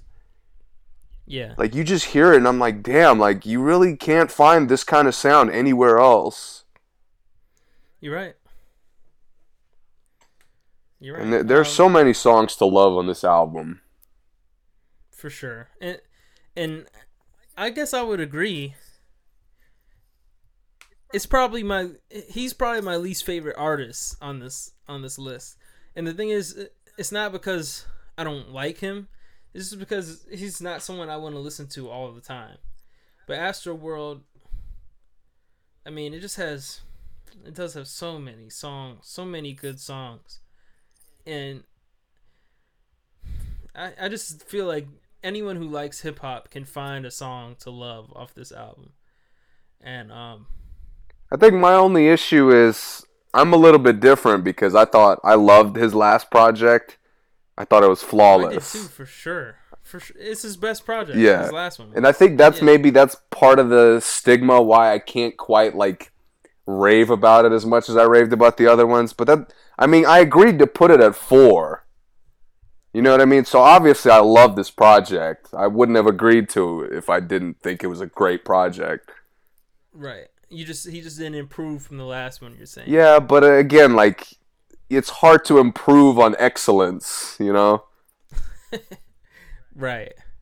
And I think this one is 4th for me because he tried something and it worked. Like, he tried so many things on this album and it all worked. Like, you can hear him experimenting, but it all paid off, man. It's like, I don't know, man, like like Ben Franklin in The Lightning. I got like you, that. Yeah. Like, he went out there with a kite and was trying to see what happened, and bang, he got light. All the light bulbs are on now, and it just worked, man. It was great album, man. And yeah, I totally agree. I liked the last one better. So, all right, moving on. Number 3, we have the King, Drizzy, with Scorpion, the double album. For those who are confused, it is a double album, not 2 discs. I don't know why people, not 2 different albums. I don't know why people like separating the albums. Yeah. It's just one great album, man. I mean, who else can make half R&B, half rap album? And he pulls off both sides. He does. He has a hit from each side. Usually, like all the other guys who try to do that, or at least try to like combine the genre, they usually lean too heavily on one side. Right. Dude, he's on like a balance beam. Yeah. And he's just tight-roping it. Like, it's easy for him. He has the Midas touch, for sure. And, he legit has 2 hits on each disc. Nonstop and God's Plan off the first disc. And then he has Nice for What and In My Feelings off the second disc. Yeah. No one... Come on. He broke, like, how many records this year? Too many to count. Right. And if you haven't heard Scorpion, you're listening to our podcast. I don't know what you're doing. We just played God's Plan. Scorpion is a top tier project of this year. I know it might not be his best work, but it shows you how much better he is than everybody else out there. It does, and the thing is, it shows that he really can rap about anything. Like you said, it's not his best work, but it's hard. As easy as it is for me to say it's not his best, it's hard for me to say that it's not his best. Does that make sense? I got you. Like, I can give you an argument of why I think another album is better, but I can't really. It's not really enough to really say that it's not his best project, because you can argue either way, and it's just a great project. And I think there's a lot of gems on this album. Oh, for sure. And it may not age well, but it did for me. I think it's only because of the length. Songs I didn't like. Yeah, maybe. Because songs I didn't like off my first listen, I like more now. And songs I liked on my first listen don't hit me as hard. But it's a great album, man. I don't know what to say. Yeah, I'm kind of on the same. I'm shooting it down. I think we did our top 5 when we reviewed it. Yeah. It's interesting because I listened to the album here and there, and my top 5 is probably completely different now. Yeah, and that shows how good it is. Yeah. How many other albums can you really say that about? No, other than Drake's very albums? few. Yeah, so. All right. Number 2. 2. Okay. You go ahead with this one. I really this and number 2 and 1 were tough because this to me was the best mainstream album made. I think he followed up, and his debut project was amazing. But I think this second project, like, he is a top tier, must hear artist. He's not limited to a genre. He's not limited to a fan base. If he's releasing music, you know, the music culture is listening, is paying attention. Mm-hmm. And it's just something unique about his sound, man. The way he plays with his voice. Like, you haven't even said who he is. Post Malone. Exactly. I mean, Beer Bongs and Bentleys is our number 2. Folks. Probably got the most hits of any project. Rockstar is probably more dominant than any other song with just how long it's been around. Yeah. But yeah, man, this album's... And it's not even my favorite on there anymore. Like, it's a great album, man. It really is. He's one of those guys who just sounds so good. He does, and he picks melodies so well. Yes. The thing is, you want to sing along to every one of his songs. Yep. All of them. I feel like everyone who listens to this, he's one of those guys, you hear the song, you never heard it before, but by the time the song ends, you know the words because you're singing along to it. He's so catchy. He's so playful in his song making. It's incredible, man. I never thought he'd be like this when I heard White Iverson. I swear I never thought this would happen. But Rockstar, Psycho, Better Now, 92 Explorer, dude, Candy. Yeah, I could list off the songs. Rich and Sad, Sugar Wraith, Other Side. It's just hit after hit after hit. Yeah, it's a great album, man. It's very lovable. Even if you don't like Post Malone, you could find something on here you like. For real, you can. So yeah, that's our number 2, man. Beer Bongs and Bentleys. Shout out to Post Malone. And number 1, we've talked about it. We've said it pretty much since we heard it. I think we raved about it for, I think, when it came out, I think we mentioned it for like 3 episodes in a row. Because you remember I didn't listen to it right away. Yeah, and I didn't want to say too much about it. And then you heard it, then we talked about it. Then the next time we talked about it, for sure. And that is Bloom by Troye Sivan. Wow. Flawless. It's flawless. It's art. It is just art, man. I haven't said this about many albums, but this album is a masterpiece. It really is. I mean, he explores so many emotions, so many situations, from love, sexuality, dancing. I mean, like, I don't know, man. It touches you. It really does. It's another one that, like, it's similar to Post Malone, where the sound is incredible throughout the whole project. It really is. There's never like a break. It's just great song after great song, meaningful song after meaningful song. Like, yeah. I don't know how, like, I can't rave about it enough. It's like you said, it's a masterpiece. It really to is, me, man. only the top 2 albums this year were flawless. I agree.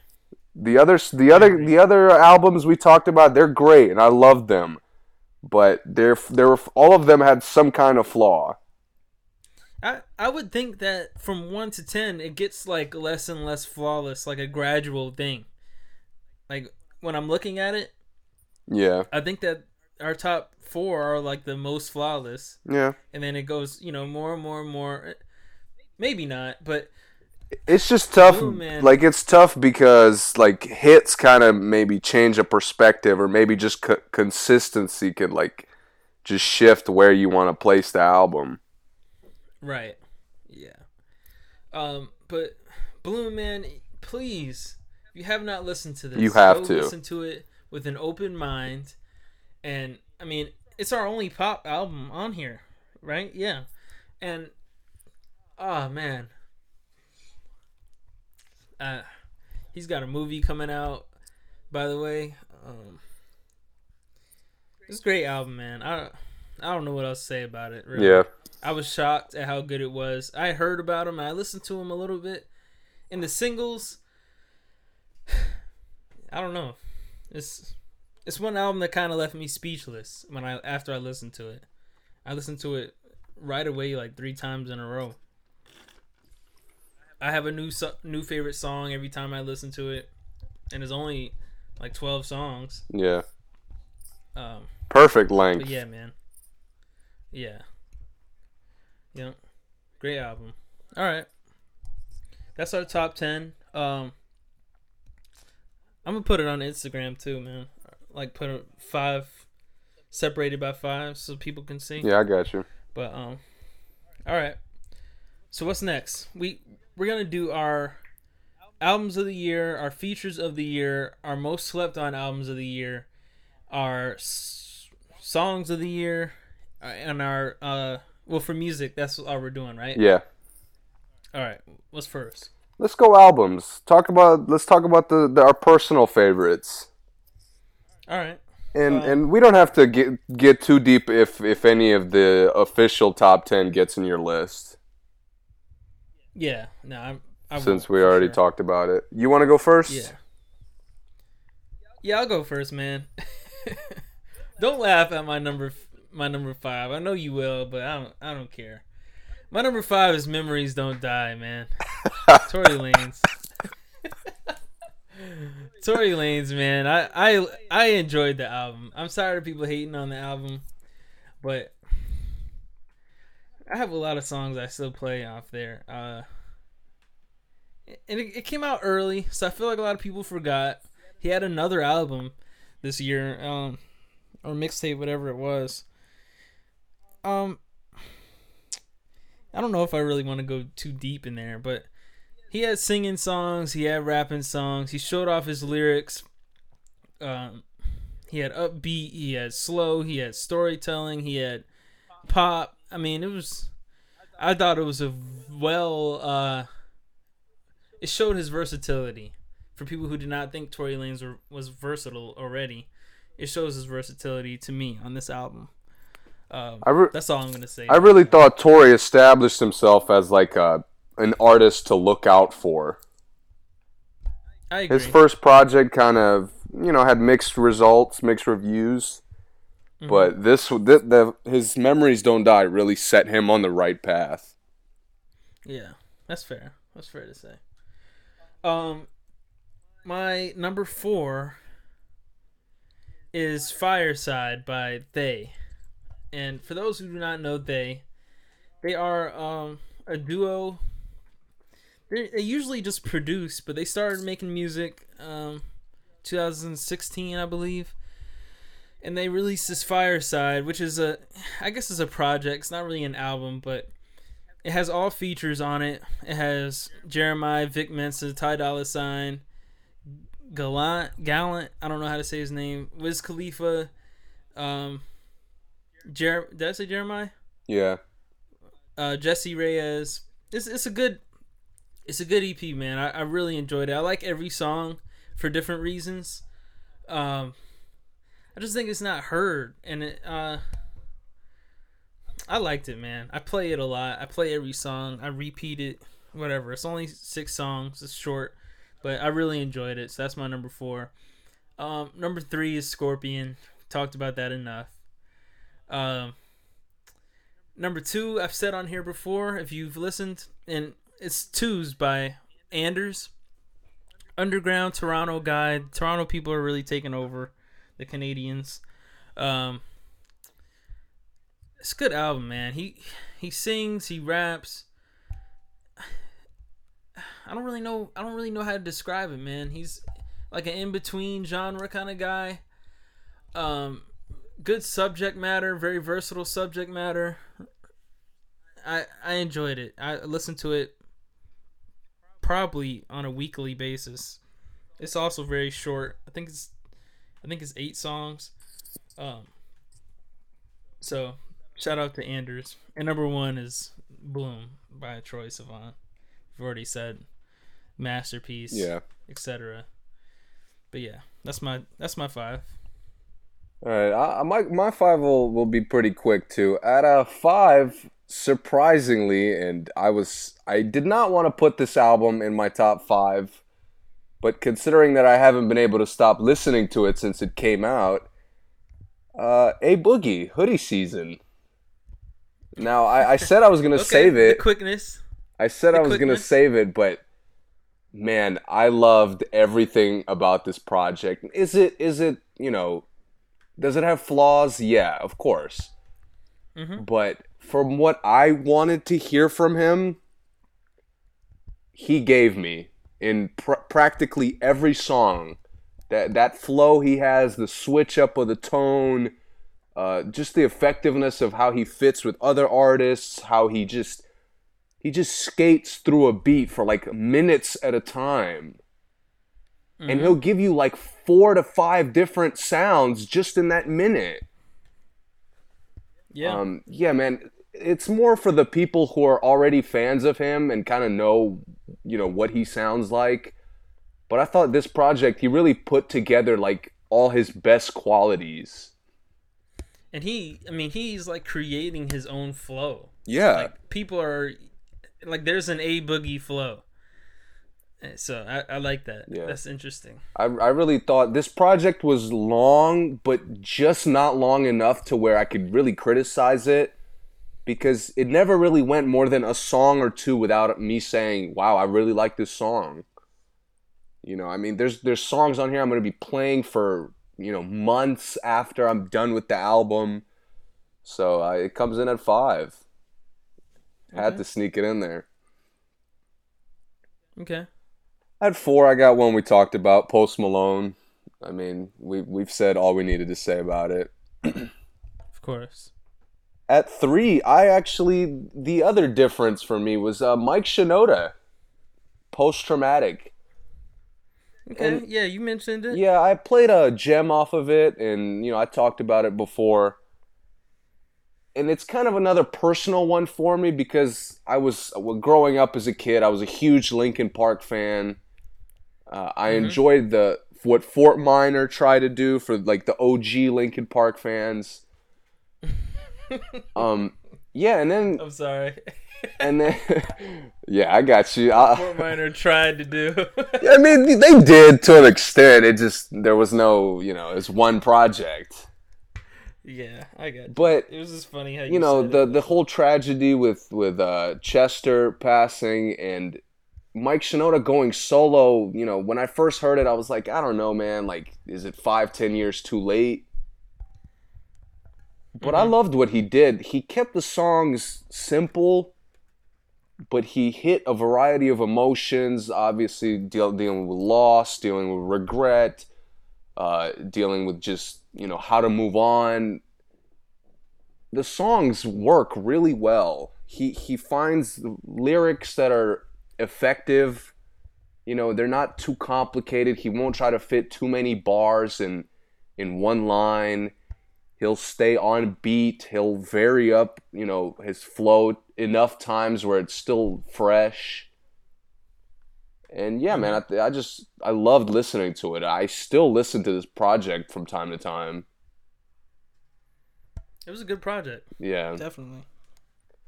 And two for me was 2 and 1 were projects we already talked about, but the order's a little different. Bloom was at 2. And Redemption was at 1. J-Rock just wow, Redemption, your favorite album. It just hit me more than any other album this year. I respect it. I'm not going back to the whole thing, but I'm going to maybe like 7-8 tracks from it. Right. And that's half the project. Yeah. So yeah, you can't say that about a lot of projects nowadays. And for sure. And some of these songs that I'm going back to, like I don't think I'll ever get tired of them. I like feel you. ES Tails, The Bloodiest, OSOM, Rotation. Yeah. Like just great songs. Yeah. Yeah, that's fair. Yeah, and that's my 5. All right. Cool. All right, what's next? Let's get into the we can go underrated albums if you want. Now let's go features. Let's go Okay. features first. Yeah. I'm fairly certain that we'll have a feature on here. I don't know if it'll be the same ranking as mine, but you will have this feature that I'm gonna list off soon.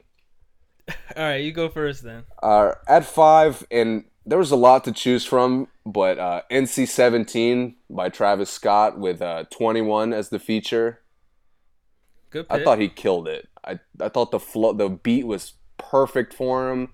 I thought he did his thing. You know, he's that, like, he has some of the funniest lines of any rapper. But like, he'll make it work where it's not just funny for the sake of being funny. Like, he'll actually fit the flow. Right. At number 4, another guy who had a great year with features. But the song is Say Nah by Moneybagg Yo, and the feature is J. Cole. Yes. I mean, pick. there was... I considered Pretty Little Fears.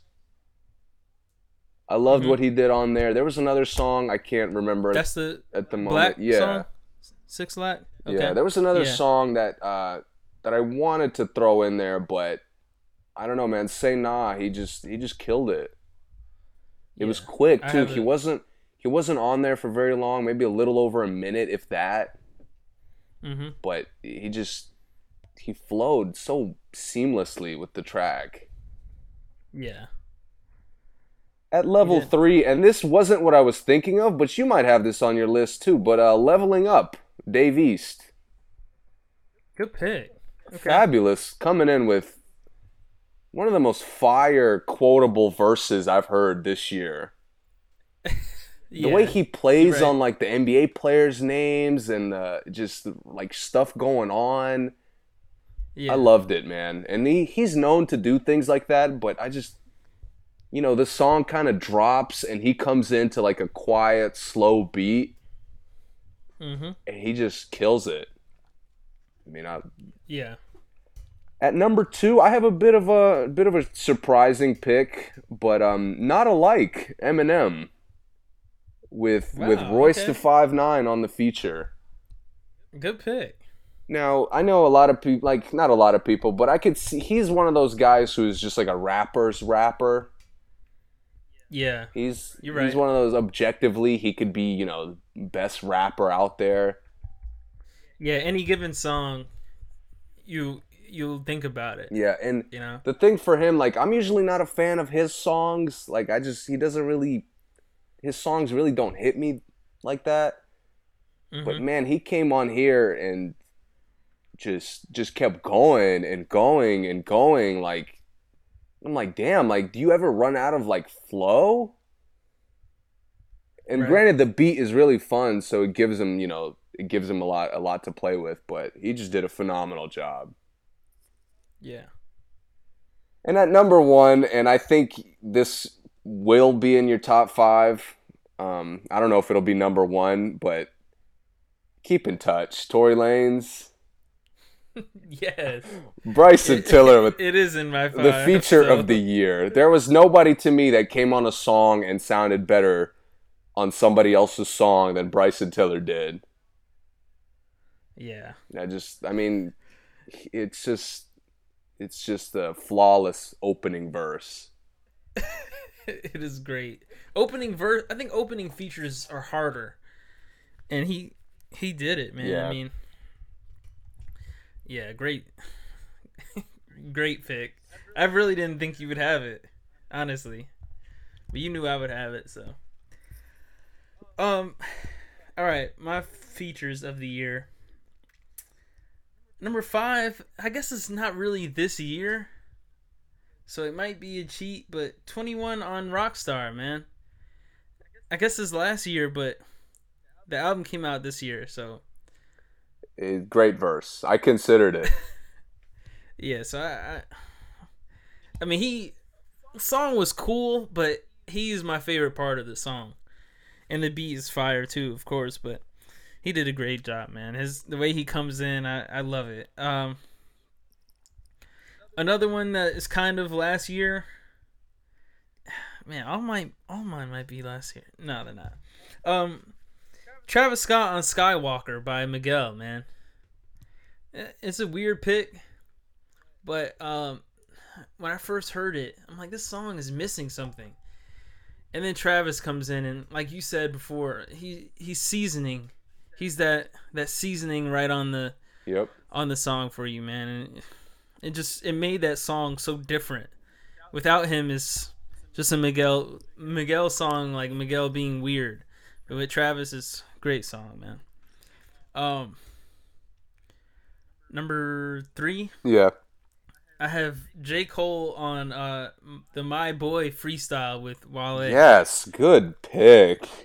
Yeah, and like you said, man, J. Cole, and I've heard this on a couple other platforms and a couple other outlets that J. Cole had like the best featured artist year, and they might be right, but not as an artist, but maybe for him, it's his best featured year for sure.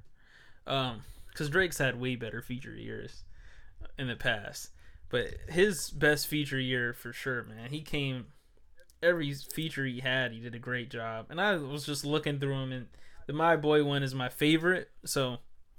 That's what is that? That's number 3. Yeah, which real quick, that's what kills me more about like why couldn't he include more people on his album? Yeah, man. Anyway, we don't need to get too far into that. I don't even want to talk about it. It's frustrating for me as a fan of his, ex-fan of his. And number 2, and this is just taste. Because I really enjoyed Not Alike as well. But I got Joyner on Lucky You, man. I was thinking about that one. Yeah, I mean, it could have went either way. Because both of them were amazing. Royce did great on Not Alike. And Joyner... I feel bad because Eminem got bodied on both of them. Exactly. And the thing is, the reason... I think that's why I liked Lucky You. Because Joyner is like... He's not young, but he's newer to the rap game. I mean, newer, I guess recently broken, I'll say that. Right. Broken into the media, and for him to body Eminem like that, and like toe to toe, it looked like you were playing a boxing video game and both of you picked the same boxer. Yeah. That's what it sounded like. And he went in, man. It felt like a moment. It felt like a passing of the torch. When I listened to that song, I'm like, man, is Joyner is doing what Eminem does just as good as Eminem does it. And that's how I felt. Now, that might be an exaggeration, but it's my number 2 anyway. And number 1, of course, Bryson on Keep in Touch. Yes. Flames. We did not agree on this before the show, too. No, we didn't. We didn't talk about these at all. The only thing we talked about was the top 10. Yeah. So, yeah, man, I can just feel it. I can feel what he's saying. I can picture him saying it to somebody. So smooth, so descriptive. It was just great, man. If you haven't heard that, and I recently realized that like a lot of people don't listen to Tory Lanez. I didn't know that until this year. Yeah. Like, people don't listen to his music, and I don't know why, but he has a lot to offer, and you miss out on stuff like Bryson Tiller murdering Keep in Touch. So yeah, that's my 5. What's next? Let's hit the underrated. Let's save songs for last. Okay. You want me to start it off? I can start. All right, go for it. I want to see if we have any of the same ones. Nah, I doubt it. No, we won't. We won't. I think this is one that we're not supposed to. Yeah. Because we both listen to different things, and I listen to a lot of stuff I don't necessarily talk about on the podcast because I know no one listens to them, so it's not really. Right. I have nothing to talk about. So number 5, and this is biased because I'm a big fan, and it's No Cap by Cap G. The reason why I think it's slept on is because I think a lot of people make the same kind of music he makes, but he's better. I think he's more talented than a lot of people in his field, in his realm's music. I mean, artists in his realm. I think he's more talented. I think he has more substance. I don't know what else to really say about it, man. It's fun. It's a fun album. It's hype. If you like the auto-tune, the kind of Migos kind of feel, he has it. It's a good album, man. If you want to have fun and you like kind of trap music, he's cool to listen to. Cap G. My 4th one is Saturn by Now, N-A-O. And she is I guess R&B singer. And she kind of has a really high voice. And it's kind of weird to listen to. I'm not going to lie. If you've never heard her, it's probably weird on a first listen. But, man, was that a good album. It was very, very emotional. Kind of similar to how I felt about Bloom. And it was touching, I guess, is the word I would say. It was a good album, man. If you like R&B and you want to try something different, if you're not into the R&B realm, you want to hear kind of an alternative to like modern American R&B, I think she's a good alternative, man. She has a good following, cult following. I would recommend. My next one is They Might Have Even Loved Me by Nambi. And Nambi is a alternative artist, kind of a rocker. For those who know old school music, he's Shaka Khan's godson. And he's interesting, man. If you want to try something different, and most of the people on my most slept on are just different, and that's why they're most slept on, because they're just not in a genre where they're promoted like other people in their genre.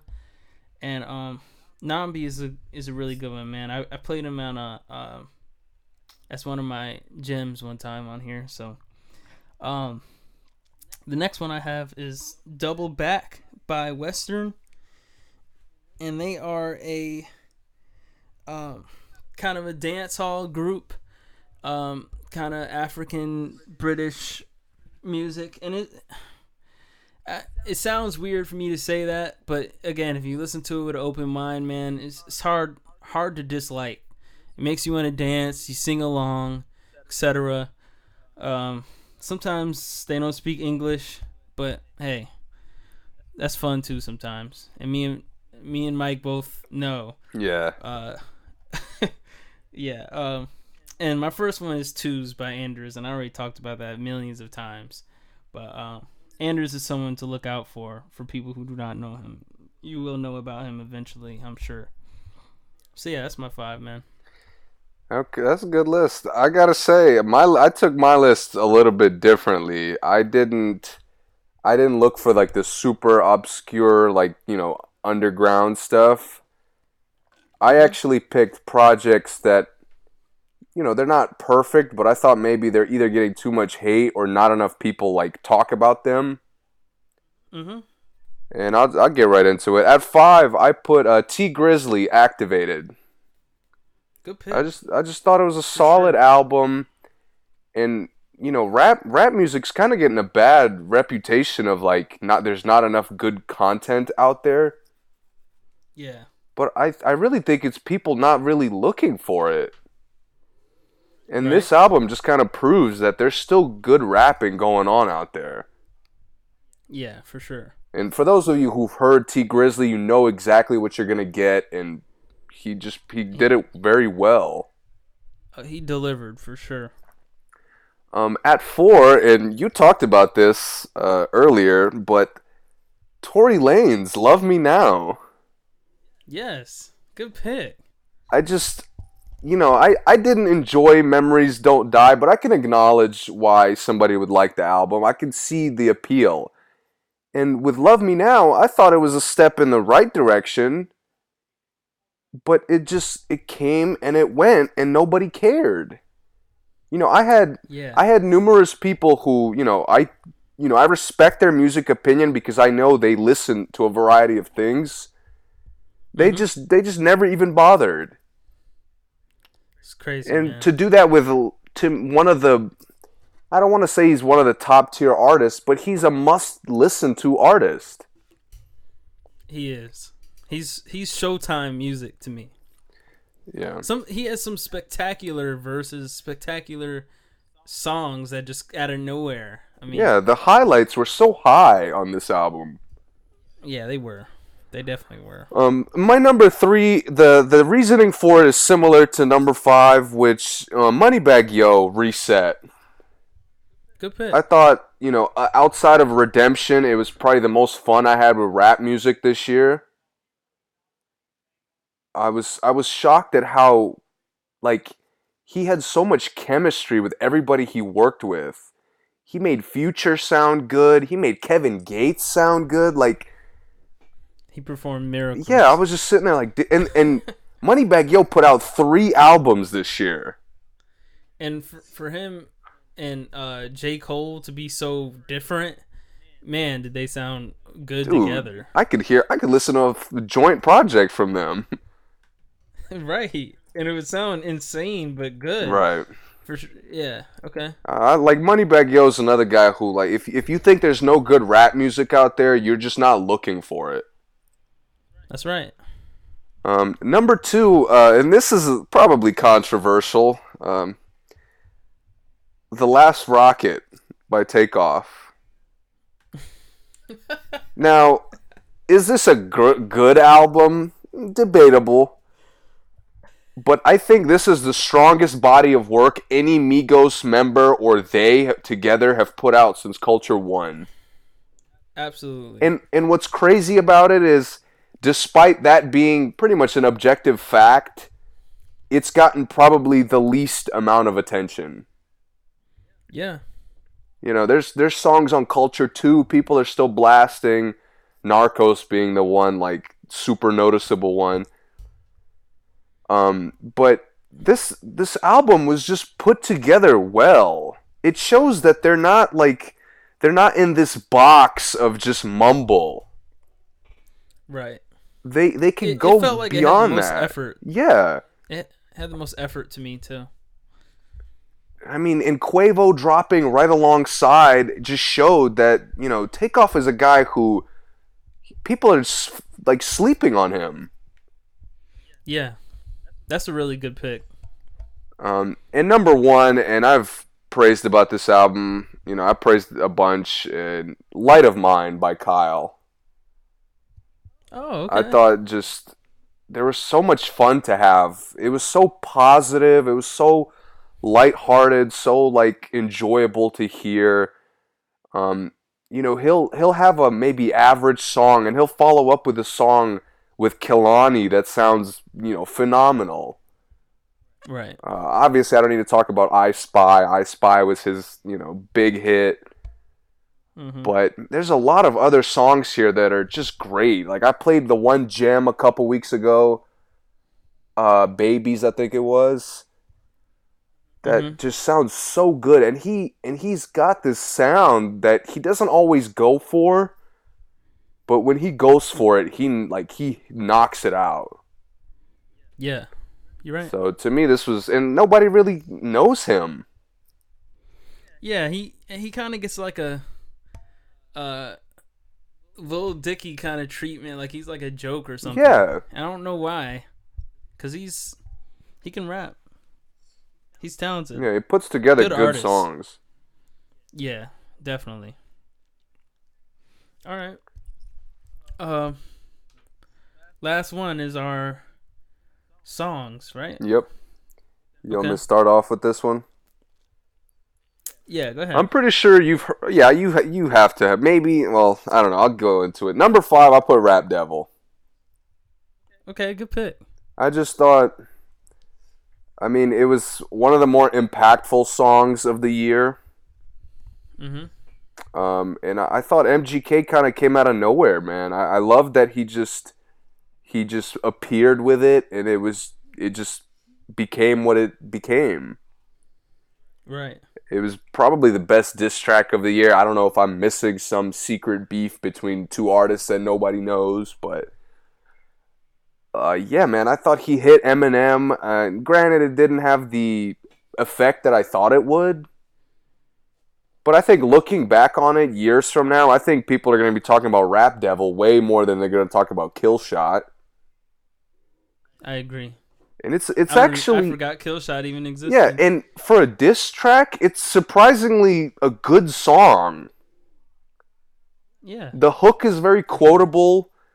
It's very relatable, actually, if you get into it. And a lot of the line, like, he mixes some comedy in there, some aggression, and he has a good balance of it. Yeah, he does. You're right. At number 4, and this was kind of I was looking through all the songs that I really loved this year that I've kept on replay, and I didn't realize how much I loved it, but I Don't Understand It by Dave East. Wow. I don't know if you remember this song, but it's the song that cuts off randomly. Yeah, I know which one you're talking about. Man, his flow, that whole song is probably one of the hardest flows of this year. Yeah, for sure. He sounds really good on, it's such an aggressive, in-your-face, like, beat, and his voice goes with it so well. Yep. At number 3, I had a little bit of a recent track, Spider-Man highlight, Sunflower. Oh, okay. I don't know, man. I just had a lot of fun listening to this song. It's one of the few songs that's been popping up on the radio where I actually enjoy listening to it. It's by the two, top tier artists of our time right now, at least. Yeah. And I really wanted to get a Sway Lee feature on my list. Mm-hmm. And he just didn't make it, but I thought they both sounded incredible. And what a combo. I mean, great. It was a great combination, those two, because they're very similar in what they're good at. Good at the same things, I think. At number 2, I have if we did underrated songs, this would make my list, but Drip by Cardi B. Oh, wow, and Migos. I thought of all the songs that blew up off her album, surprisingly, this wasn't one of them.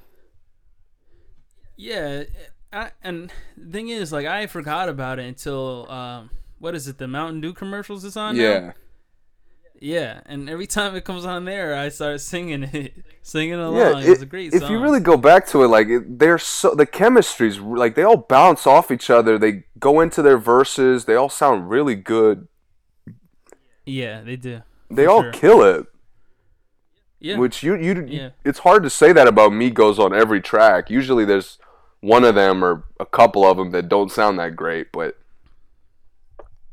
with this one, Cardi B sounds great, and I love what they did with the hook. Cardi and Offset kind of bounce off each other. That was real cool. Right. And at number 1, the guy who's probably put out the least amount of music of anybody we talked about, but Summertime Magic, Childish Gambino. Wow, that's your favorite song of the year? Anytime it comes on, I have not wanted to skip it once. Good pick. I love that song. His vocals are some of the best out there. And I mean, whoa. Okay, I like it. It's so versatile. He hits so many notes. He sounds different from anybody else. You surprise me sometimes, man. You really do. Yeah, man. I swear that is the last song. This list had me shook. It really did. That is the last song out of everything this year that I would pick for you to say. I thought you were gonna say, I don't know. Yeah, man, I just couldn't stop listening to it. Good pick. Okay, I like it. Man, my list is so lame compared to yours. But okay. First, I'm gonna go with my fifth favorite song this year was "B.I.D." by Tory Lanez, and that was on his "Memories Don't Die" album. For those who do not know, man, I heard it leak like a while before the album came out, and I downloaded it immediately. And since then, I've played it over and over. I think it's on like my Spotify Wrapped top 5 of the year. I just love the energy, man. Tory is cool. He's kind of funny in there. I mean, it's a great song. Great song. And I already said I love the album. Number 4, I have 92 Explorer by Post Malone. Yes. Talked about the album. Talked about Good the album. pick. It's my favorite song on the album by a long shot. And I play it all the time. I love that song, man. I love it. I don't have anything else to say about Post. We already went there. Number 3, I have Pops by They. And I played it as a gym. And it's kind of a weird song because it's actually a diss to his dad. It's like a diss song about his dad. But I like it, man. And me and my dad are close, and it feels weird listening to it and singing it. But I love the song, man. And they're weird because they use a lot of guitar and they rap and they sing. And I don't know, man. It's a good song. I would encourage people to listen to it. I already played it as a gym anyway, but what is this? This is 2.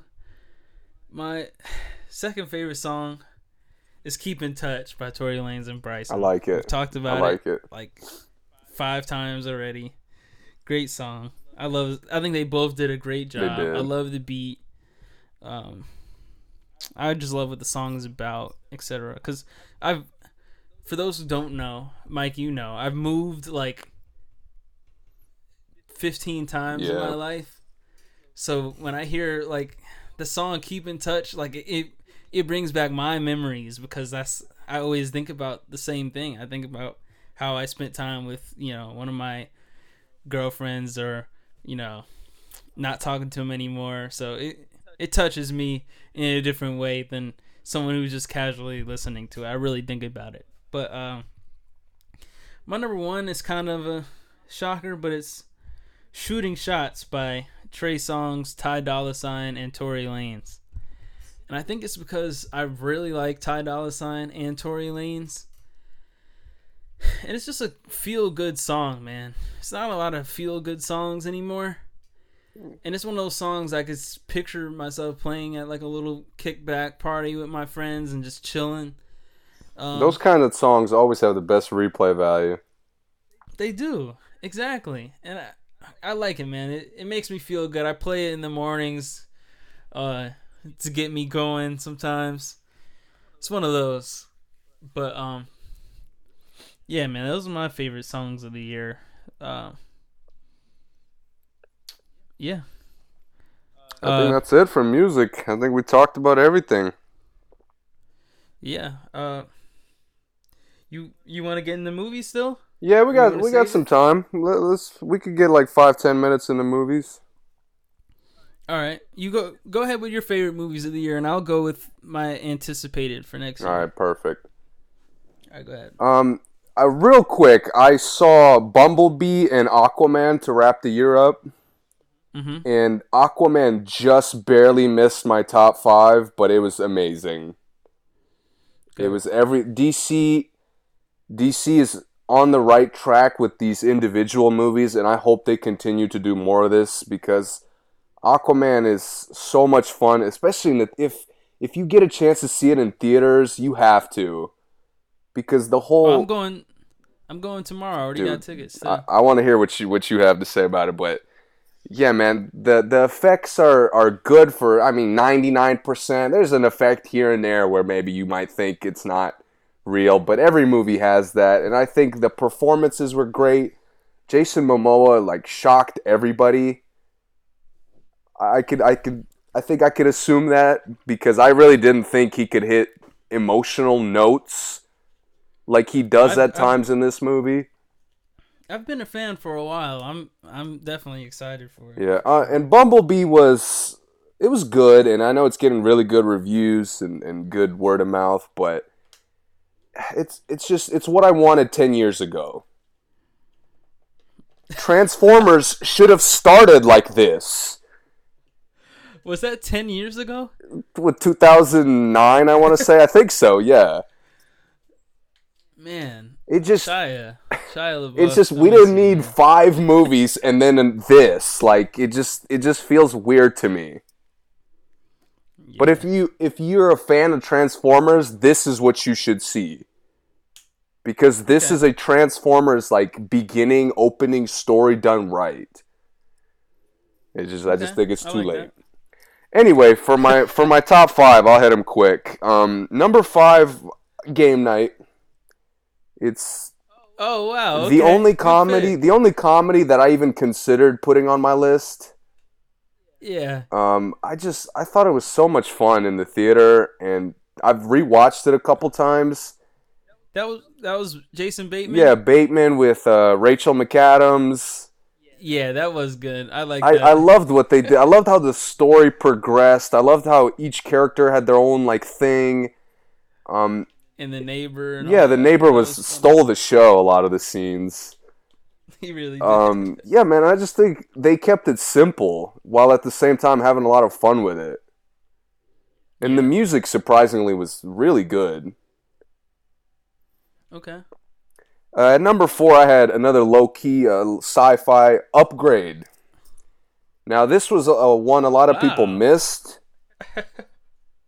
It's got Logan Marshall Green, I believe is his name. Like the Walmart version of Tom Hardy, as a lot of people call him. A lot of people call him that? I don't think so, but I've called him that. I like it.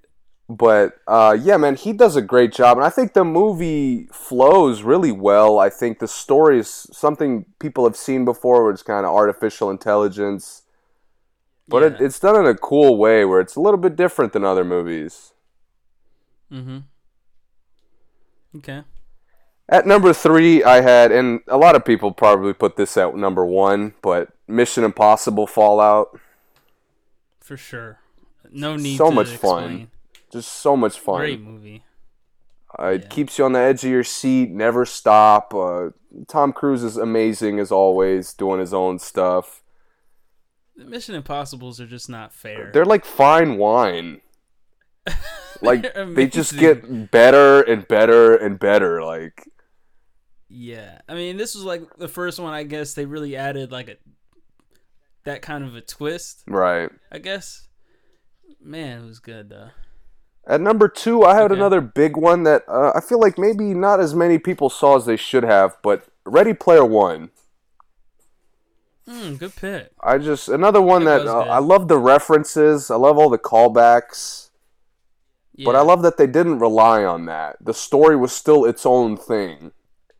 Mm-hmm. And the kid, I forget his name, Ty Sheridan, I want to say. Yeah, I'm not sure. I don't know if that's right, but he does a great job. He's been doing a great job in all the stuff I've seen him in, but it's Spielberg, man. He delivers us another classic. I mean, you can count off his classics, like, there's just so many great movies from him, but this one, just add another one to the collection for me. Right. And at number 1, I mean, I don't know what else is there to say. I mean, 3 billion people have seen it. Avengers: Infinity War. Of course. It's the objective number 1. It's, if you're a action movie fan, it's number 1. If you're a comic book fan, it's number 1. Hell, if you're a comedy fan, it might be number 1. Yeah. It's just, it hits all those emotions. The payoff, what fans have been waiting for years, like, the payoff is worth it. Yeah. It is. And it's For I sure. can't wait to see where they go next. I love that they left everybody, jaw dropped, not knowing where it's gonna go. So I just thought it was a borderline perfect movie, I agree. especially for having to balance all that. Yeah. I think it's great. Yeah. Okay, I'm gonna list off some of my most anticipated movies of next year. Um, um, I guess I don't really have them in order. Yeah, I just guess. give me like 5. Glass, of course. I'm absolutely agree. Wow, dude, those trailers look amazing. They look amazing, man. I love McAvoy too. I love how he commits to the role. For sure. And Sam Jackson's gonna be I'm great excited. too. Oh, of course. You could just see he's having fun with it. Yeah. And this is kind of a wild one, but Joker, man, I'm really interested in Joker. See what they do with it. Yeah. Now, I guess when I say anticipate, I'm not like I don't know if it's gonna be good. I don't know, but I really am. I'm curious. I'm definitely curious, especially since the other things that DC is doing. Joaquin Phoenix is a good pick. I mean, weird pick. Not who I thought they would pick. Based off their other picks for Joker. Yeah. But yeah, man, I'm definitely interested. Of course, Avengers Endgame. Has to make the list. Yeah, that's number 1. But I don't really think I need to say much about that. And this is kind of I have 2 lame picks. Really lame, but I gotta say, man, Lion King. I'm with it. I want to see it. Yeah. I mean, the guy dropped my favorite song of the year. Maybe he'll give me my favorite performance of the year next. Yes. Gambino. And him singing "Can't Wait to Be King." Whew. I'm ready. That's gonna be fire. I'm ready. We got a song of the year contender, soundtrack of the year contender already. Oh, for sure. Beyonce's in it too, right? Yeah. Oh, for sure. Soundtrack of the year. Dude. Next year.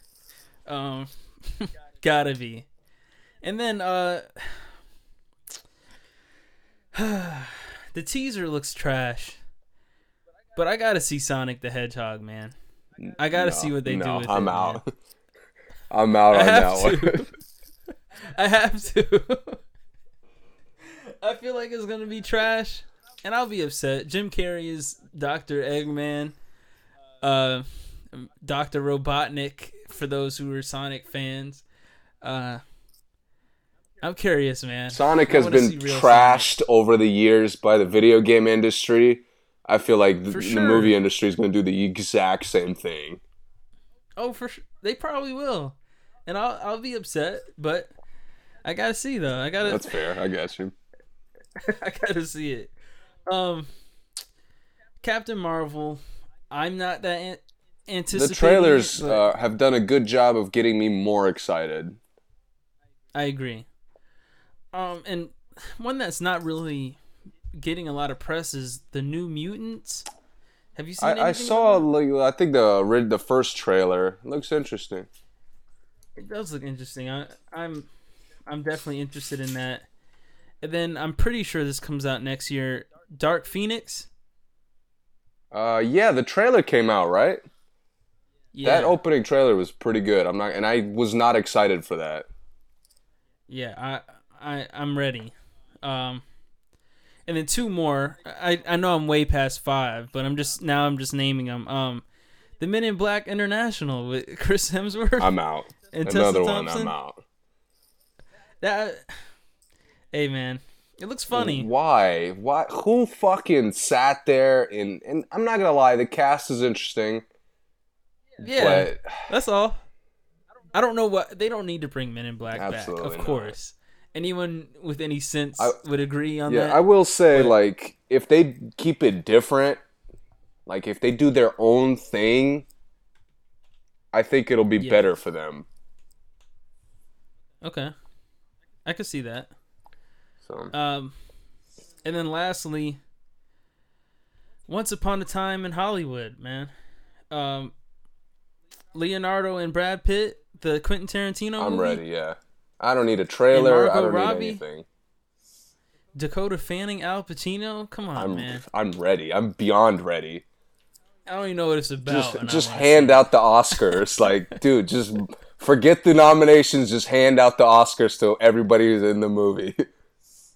Yeah, I don't need to see a trailer either. I don't need to see a plot. Just that cast. Are you kidding me? Dude, Tarantino's a proven commodity. I mean, he's missed out of his 9 movie. He's missed maybe once, and I like Jackie Brown, but I know a lot of people aren't huge fans. That's the miss. I mean, maybe Kill Bill 2. Oh yeah, Kill Bill 2 was a miss. A little bit of a slow burn, but I didn't think it wasn't terrible. Right, it wasn't terrible. That Grindhouse and Death Proof, he could have. Yeah, Death Proof, he could have let it go. You're right. That was his official miss. The rest of them, I think he did great. That shit was such a miss, I forgot it fucking existed. And he's already shown great chemistry with Brad and Leonardo. Facts, yeah. So we already know what we're getting with that fire. So that actually is my number one, I guess, because I have no idea what's gonna happen with it. Yeah. You know? So yeah, man. 2019 should be a good year for movies. Yeah, I got one that I'm excited for. All the other ones, two, I guess. Godzilla was one that looks interesting.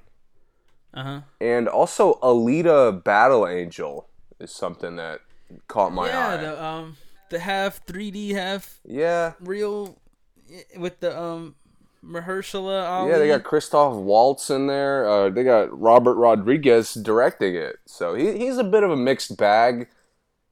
But he's put out some interesting movies. So I think, and he's been gone for a little while. Yeah. So I'm excited to see. And this movie's been in development for a pretty long time. So hopefully it turns out well. I want to just give some shout outs of movies I definitely wish they wouldn't make next year. And that's Shazam. Oh, that looks... With, what is the guy's name? I don't know. Zachary Levi. Dude, he looks like he's setting up to be one of the worst superhero performances ever. Dude, I cringed numerous times in the trailer. Like, dude, who fucking greenlit this? Ryan Reynolds probably paid them to make that movie just to save him from... That shit does not look good. I hope I'm wrong. I love being wrong on, thinking movies will be bad and then they just shock me.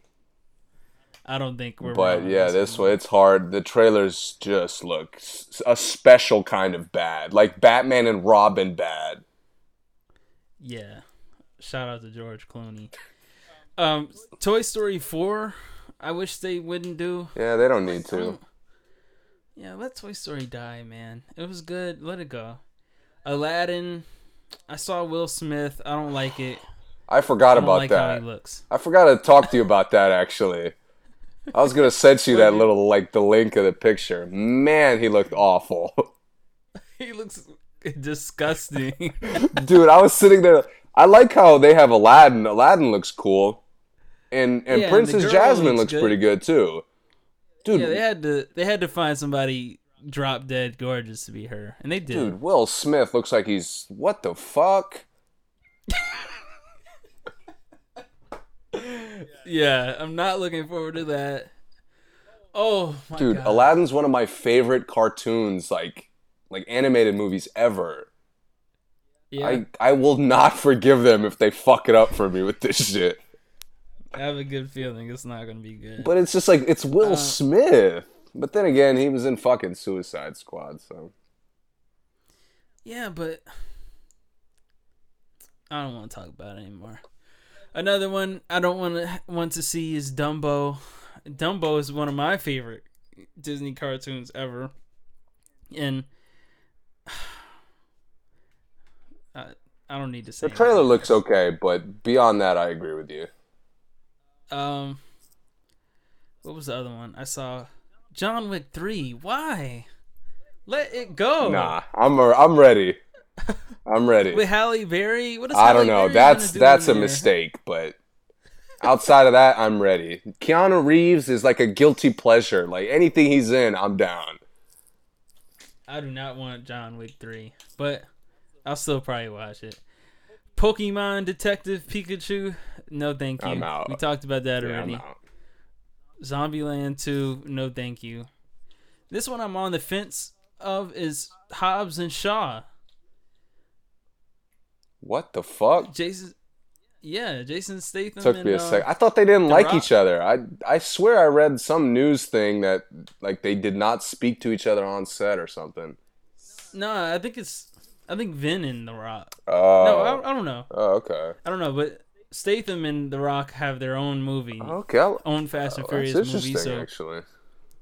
it is. I don't know if I want it, but I know I don't not want it.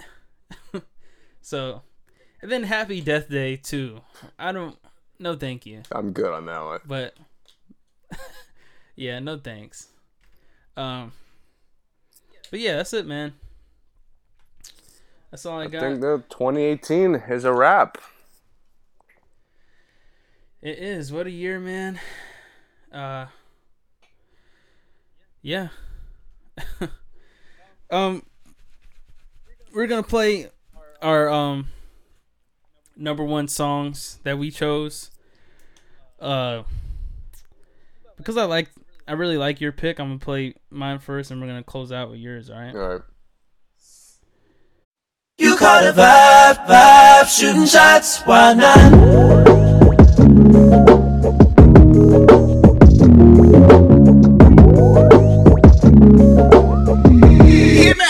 Baby, I'ma do it.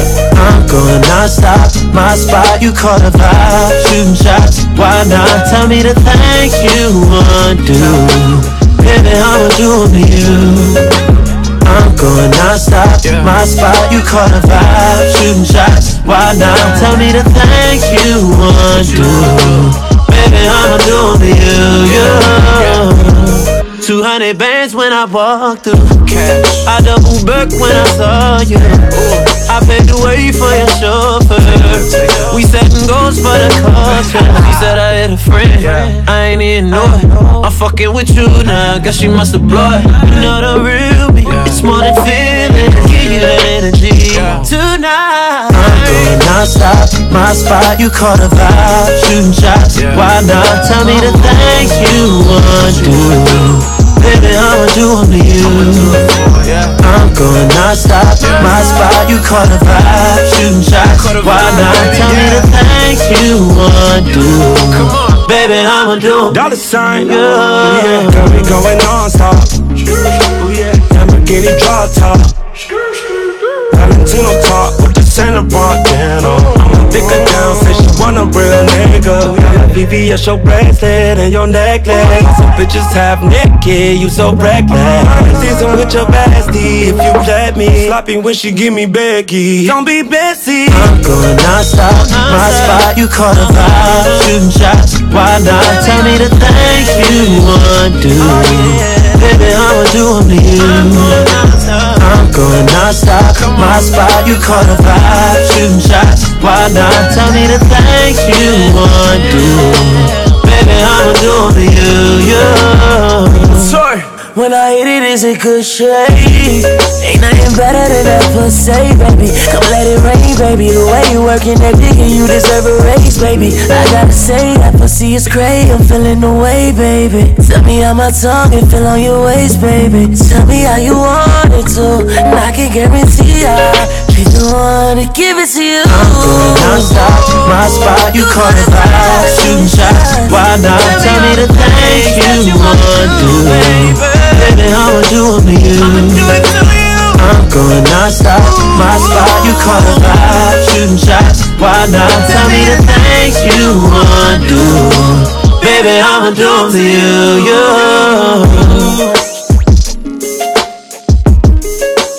Baby, I'ma do it. Baby, I'ma do it.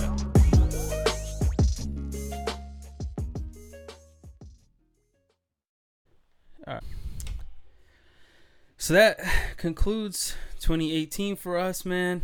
We will be back in 2019. And good year, man. It was a good year. A lot of stuff happened this year. I want to just say a quick shout out to Lil Peep, Triple X, and Mac Miller's families. Lost some good ones this year. We lost more than that. Aretha Franklin too. Obviously I'm missing other people, but those are because we mostly talk about hip hop. I just named those. We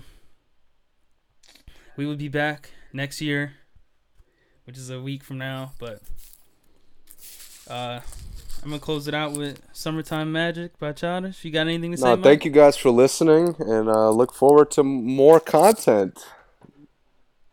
Yeah, for sure. And new things coming 2019. Definitely. We're going to try to have more guests, maybe video. So look out for us.